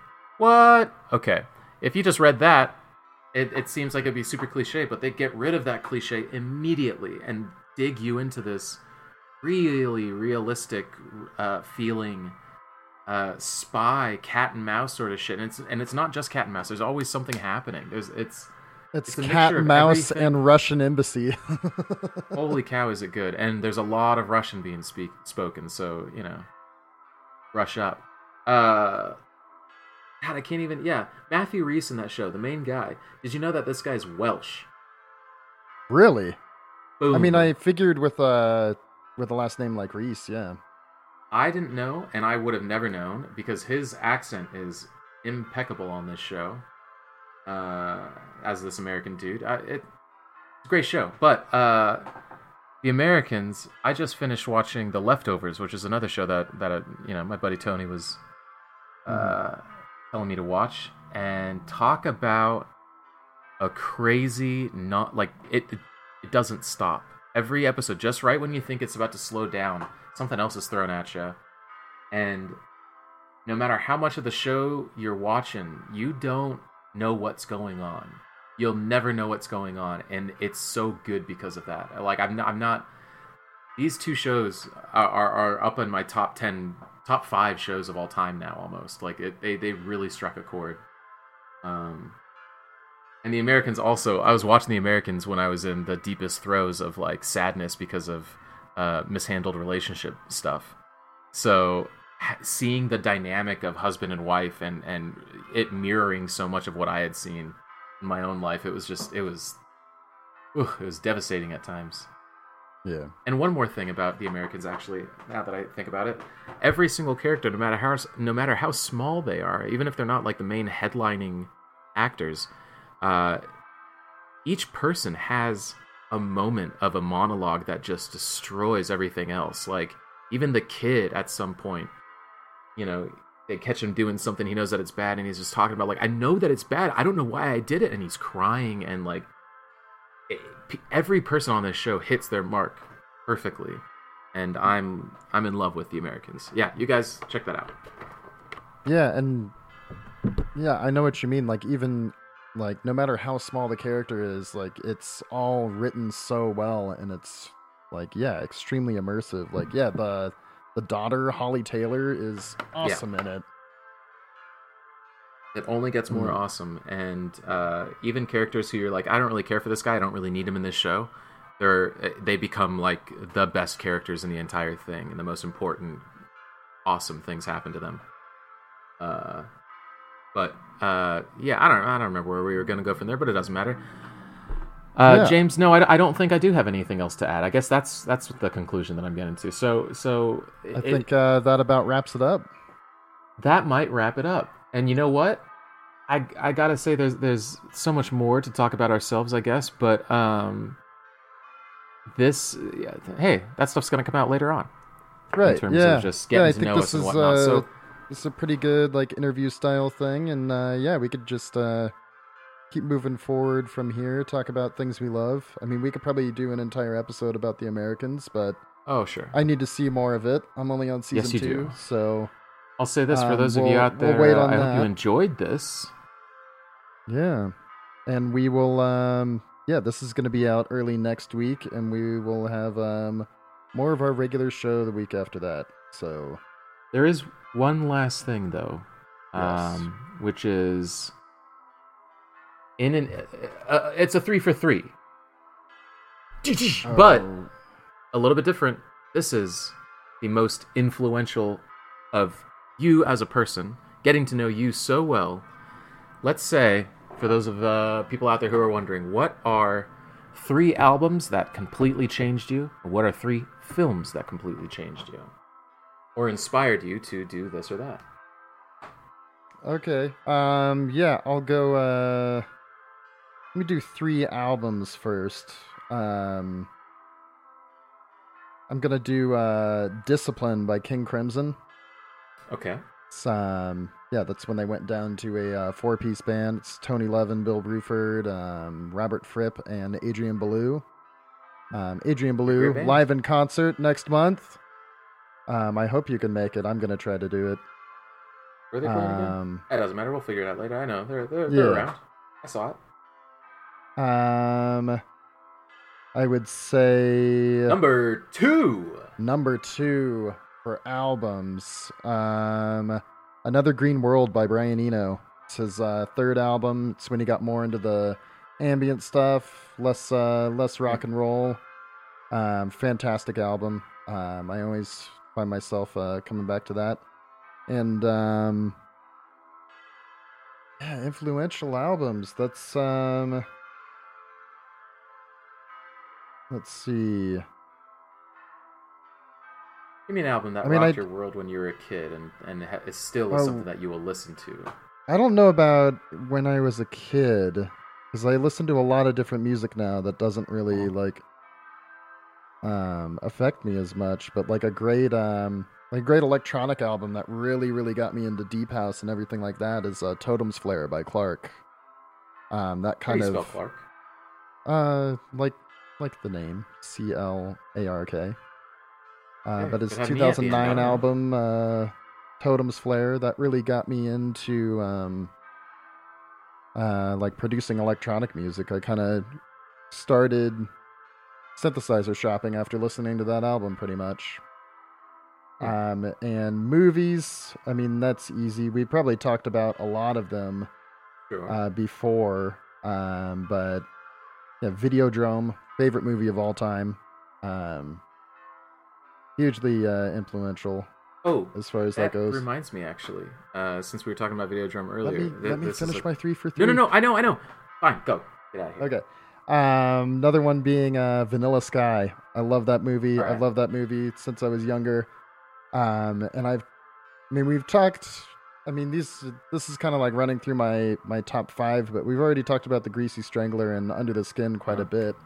So the other movie would be Buffalo 66. With, good choice. Yeah, with Vincent Gallo and Christina Ricci. It's very, very good. What were you going to say? Well, Buffalo 66 is one of those movies that I would have never watched, but it was this fucking great film teacher that I had for film studies. I can't remember his name, unfortunately. I'm an old man now. And they played Buffalo 66, and I just, most that I knew about it was like the posters that I would see in the newspaper or something like that. I never really knew anything about the movie. I would have never watched it if it weren't for this class. And it shot up to one of my favorite movies of all time, absolutely, like just immediately almost. It's just so different and so raw, and it's got so much heart to it too. Like for a character who is the biggest fucking scumbag, you care for them at the end, and it's the greatest. Seemingly scumbag. I mean, he kind of scumbag. He does a huge turnaround after he takes a piss 10 minutes into the movie. Is this a shifter car? Is this a shifter car? I cannot drive shifter cars. Great. But you guys I mean, have to see he that, does. Buffalo 66. There is a little bit of kidnapping, but I mean, Christina Ricci also in this movie. The character just does a complete 180 once he finally takes a piss. Yes. And he apologizes. Spoiler alert, sorry. No, what I was going to say Spoiler about alert, he apologizes, and everything's all fine, and the kidnapping is completely forgiven. End. Yep.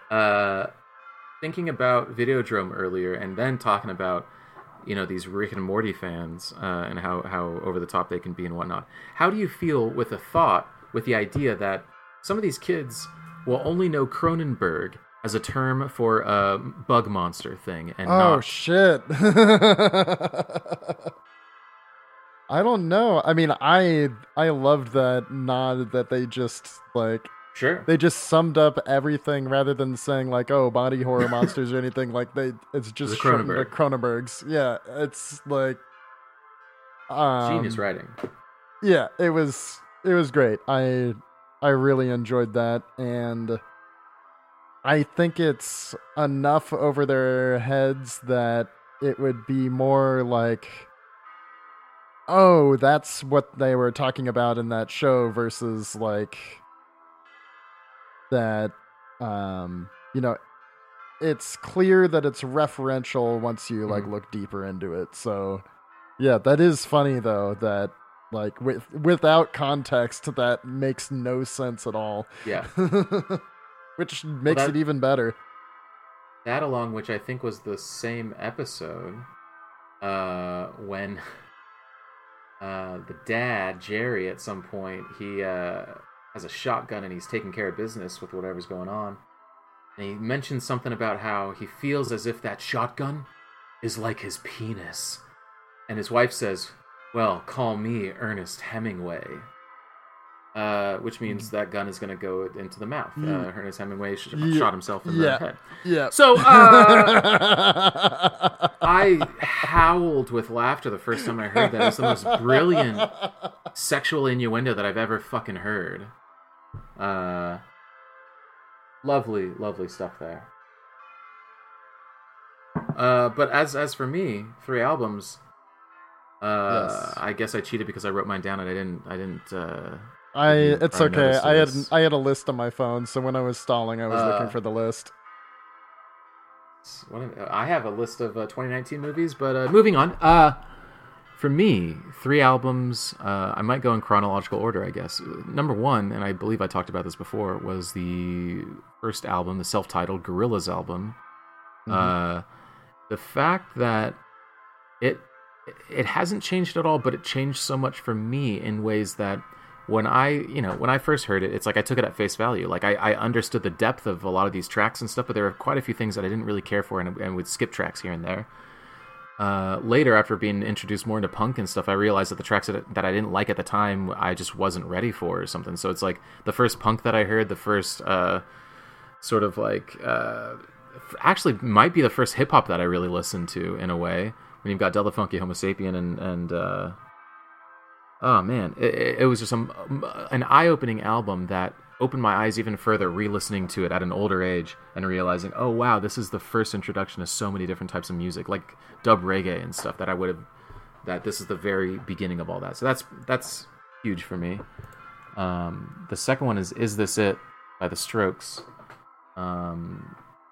When 2001 hit, there was nothing but pop trash everywhere, and somehow I accidentally found this album a couple years after it had come out at the library, and I could not take it out of my portable CD player on this camping trip. I just could not stop listening to it. I hadn't heard anything like that, and the sort of mumbly way that Julian Casablancas does his stuff, and it's got, you know, the inside, the liner notes and stuff, the pictures of the band, like they made it feel really like late 70s sleaze in the best way. And it just fucking rocked my world. And the third album would probably be Miles Davis' Kinda Blue, because when I heard it at age 13 or 14, whatever it was just that perfect, I want to do something different. I don't want to do what all my friends are doing and whatnot, and I somehow stumbled upon Miles Davis, and that led me into so much more jazz, and without jazz, I wouldn't have the kind of appreciation that I do have for music, just in terms of how it's, you know, put together, basically. Yeah. And I mean, it's a cliche to say Miles Davis Kinda Blue, because that is, like, arguably maybe the best jazz album of all time, so everybody fucking knows about this album, but until you know about it, you don't know about this thing, and once you find it, it opens up so much, I feel. And if you don't care for it, oh well. But I feel like it really challenged me as a young child, and it just informed me ever since. Yeah, no, that's classic. That's excellent. I mean, and I picked, you know, pretty obscure stuff anyway, so like one of us has to keep the other grounded in reality too. There you go. Yeah, I'm trying to keep you grounded in reality, James. Yeah. Speaking of James, this next thing, movies. This first movie has to deal with somebody who has been alleged as a sexual asshole. The movie is American Beauty. That's my segue. Just to, as a joke, but it is American Beauty. That is not a joke. That movie opened my eyes to how movies are made. Just the way that thing is put together. It just the cinematography made me want to become a cinematographer. This is Conrad L. Hall, the late great. He did American Beauty and Road to Perdition, and those two movies, also both directed by Sam Mendes, were instrumental in making me just more and more obsessed about movies and making me want to become a filmmaker, because that cinematography blew my fucking mind in both of those flicks. I haven't watched it in a while. I don't know how it'll feel with the whole Kevin Spacey thing, but hey, It's a great film. I'm not going to stop saying that. I also have not watched it in a while, so. I did recently watch LA Confidential, which is another incredible movie that Kevin Spacey appears in. And it was a little bit interesting, but I can separate the art from the person, I think, well enough. Both those movies, great movies. But I'm a huge Tarantino fan. Mm-hmm. I have been since a very young age, and I'm the kind of kid who would be like, no, but I'm like a real fan, though. I'm not like those kids who are like, they just like it because it's violent. Like, I like the themes. And this is me when I'm like, again, 14, 15 maybe. Thematically, this movie is just above and beyond. Pulp Fiction is just incredible. I like the feet. I love the feet. And if you guys haven't watched... Have you seen Once Upon a Time in Hollywood yet? I have not, but I recently had a conversation... James is a friend of the show, Rocco, mentioned on Twitter, saying that that Tarantino's foot thing is the hackiest thing to have as a criticism for movies. It's like it's as hacky or hackier than talking about J.J. Abrams' lens flares. And yes, I responded promptly saying the difference is J.J. Abrams' lens flares don't make the movies better. But anyway, continue.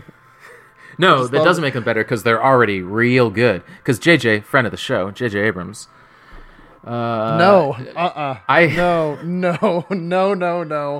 This is the only Mission Impossible 3, James. Speaking of Kerry Russell, is it good because it's JJ Abrams, or is it good because Philip Seymour Hoffman's in it and he makes everything? Well, who better? put it together? Who decided that Philip Seymour Hoffman should be that guy? I don't want to have this conversation. That's a whole podcast worth of conversation. My next movie. There are very few people I will not say friend of the podcast, and I'm gonna say J.J. Abrams is not a friend of the podcast. I'm loving this. Perfect. Holy cow. All right. Speaking of J.J. Abrams, that guy makes movies, and my second movie that I will pull out is Jackie Brown. Now, if you asked me a few years ago, I would have said Pulp Fiction. But the thing about Jackie Brown is not only do I think it may be his best, and it's really hard to put these all together because, you know, some of them are so very different, and they're all a masterpiece for their own fucking reasons, and I don't like all of his movies either. Okay? I don't care for Hateful Eight. I didn't really care for Django Unchained, although Django Unchained was a different experience because when I first saw it in theaters, it was a theater full of old white people that would laugh uproariously when any character, no matter the intentions, would say the N-word. And that made it a very uncomfortable, like, what the fuck are you guys doing? That's not what this... It's not a joke what they're saying right now. It was... So I saw it again, and it was a little bit better the second time, and it got a little bit better on the third time. So I'm not going to knock Django Unchained. I'm a huge fan of exploitation, blaxploitation, spaghetti westerns. That works for me. Hateful Eight, I can't get behind. I just can't do it. I'm sorry. But Jackie Brown, on the other hand, is a movie that is unlike any of his others. It's the most grounded in reality, I feel. It's the most, let's say, pop sort of movie that he's done. The most accessible, I would say. It doesn't have a crazy time change back and forth. It doesn't have ultra-violence as much. And this movie, although Pulp Fiction inspired me so much to become a filmmaker, this is the one where coming back to it at a later age and understanding the real intentions behind it and what it's trying to do with the story itself, and taking this Elmore Leonard story and just making it better than the book actually was, which is maybe this and Fight Club are the only movies that I can really think of that the movies are better than the books. It stays classic. It stays real good. There's nothing of this movie, other than maybe a tiny bit of fashion here and there, that gets stale in some sort of way. This movie is a classic, just perfectly well done flick. It's this detective story, this blaxploitation sort of homage, but it never goes overboard, and there aren't any strange narration by Tarantino out of nowhere, and there aren't things that are out of place like a few of his movies have. This movie just overall is a whole package, and it is the very first movie that I have ever bought as a digitally owned movie. Paid for it on YouTube because I needed to watch it and I couldn't find my DVD. And I'm not angry at it. Fantastic movie. Oh yeah, absolutely. It's been a while since I've seen it, so yeah, I should go and revisit it. It's been I say check that one out. So, and I say if you can, check out Once Upon a Time in Hollywood in theaters, because this movie is a movie about movies, and it's got it's big, and it's. I didn't care for it the first time I saw it. I'll tell you that much. Like, I liked a lot of it, but there's some things that rubbed me the wrong way, and the more that I distanced myself from it, it just got better and better. So I say check that one out. I need to. Yeah, maybe I can go to San Francisco or something to see it like projected on film versus digital. And if you do that, you let me know, and I'll go with you. Okay. Because I've seen this movie 3 times now. I don't do that very often. Oh. I saw Battle Angel 3 times. That was the last one that I saw multiple times in theaters, just because it was just a feast for the eyes. And it was, I thought, a pretty incredible movie. That's another podcast. The movie that I'm going to talk about right now is a very influential one, and made me. It was the first like adult movie that wasn't not a porno-wise adult movie, but the first grown-up movie. Yeah, speaking of that, the Robert De Niro sex scene in Jackie Brown, that's a memorable scene. You know, that made me uncomfortable when I first watched it, because I'm like, whoa. As I watched it again the other day, and it's like, that is the most weirdly human sex scene that I've ever seen in a fucking movie. Like, it's odd, it's upsetting because it's these characters, but it's like the nonchalance of it is so awesome. But anyway, continue. So maybe that's another reason why Jackie Brown is so great. And informative for me, a young age. Formative, if you will. My third movie that I'm going to put on here is 2001: A Space Odyssey.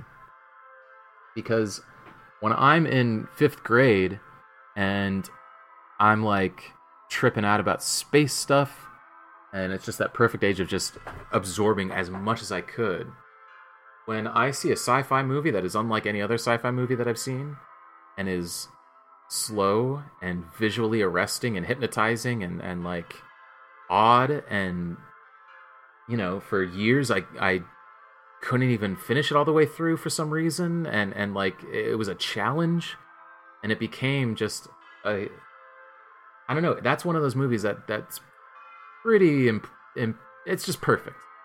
Done by the master Stanley Kubrick, of course, but the visuals, the way that they use models and stuff, the reality that they put on the screen, the sense of reality is just like unlike anything else. And the fact that this was 1969, it ripped my small child brain just completely to shreds. And to this day, it's still, well, now especially with like psychedelic experiences and stuff, and then reading the book also informed a lot. Which is the first book that I've read in like 10 years. I swear. I'm not a reader, but Arthur C. Clarke's 2001: Space Odyssey expands so much more of stuff that you can't really get across on screen. And that was actually written like in conjunction with the movie. Yeah, right, like side by side. Yeah, because they differed. Yeah, a renowned sci-fi author, and then Stanley Kubrick's like, "Hey, I want to do a sci-fi movie," and he's like, "Okay, I'll write it for you," and then. Yeah, the book came after the movie. The trippiest thing about this is when in the movie, you know, you've got the monolith, this giant black thing that just comes out of nowhere, and you've got these ape men, and then soon the ape men learn to use a bone as a tool to hurt others, right? And to show dominance and whatnot. They don't talk about how it actually happened, but in the book, they kind of run through the idea of there was no linking up in some sort of way. It was like this monolith was telepathically showing this monkey a video, if you will. It was showing actions and the benefits of those actions, and then it kind of like pulls away from it, and now it knows how to do something else. And that feels very similar to like some of these psychedelic experiences where it's like, I'm not actually speaking to somebody, nobody's telling me things, but you're inherently downloading information somehow. Yeah, your brain is like being borrowed. And so I say 2001: Space Odyssey, enough has been said about it already, but it's perfect. I don't need to say anything about it other than maybe, you know, throwing the name out there, but I do suggest reading that book also. I recently got a 4K cut of that. And now I have a 4K computer with my new laptop and a 4K television at home. So yeah, I'm gonna be enjoying that very soon. Okay. I didn't think about that because they just released that 4K cut, right? Yep. My parents have a 4K TV. They might be down to watch that. Yeah, Woo! Just make sure that either download it directly onto your TV, but just make sure whatever you're playing it on is 4K as well. So. Oh yes. Yeah, because you don't get the full benefits otherwise.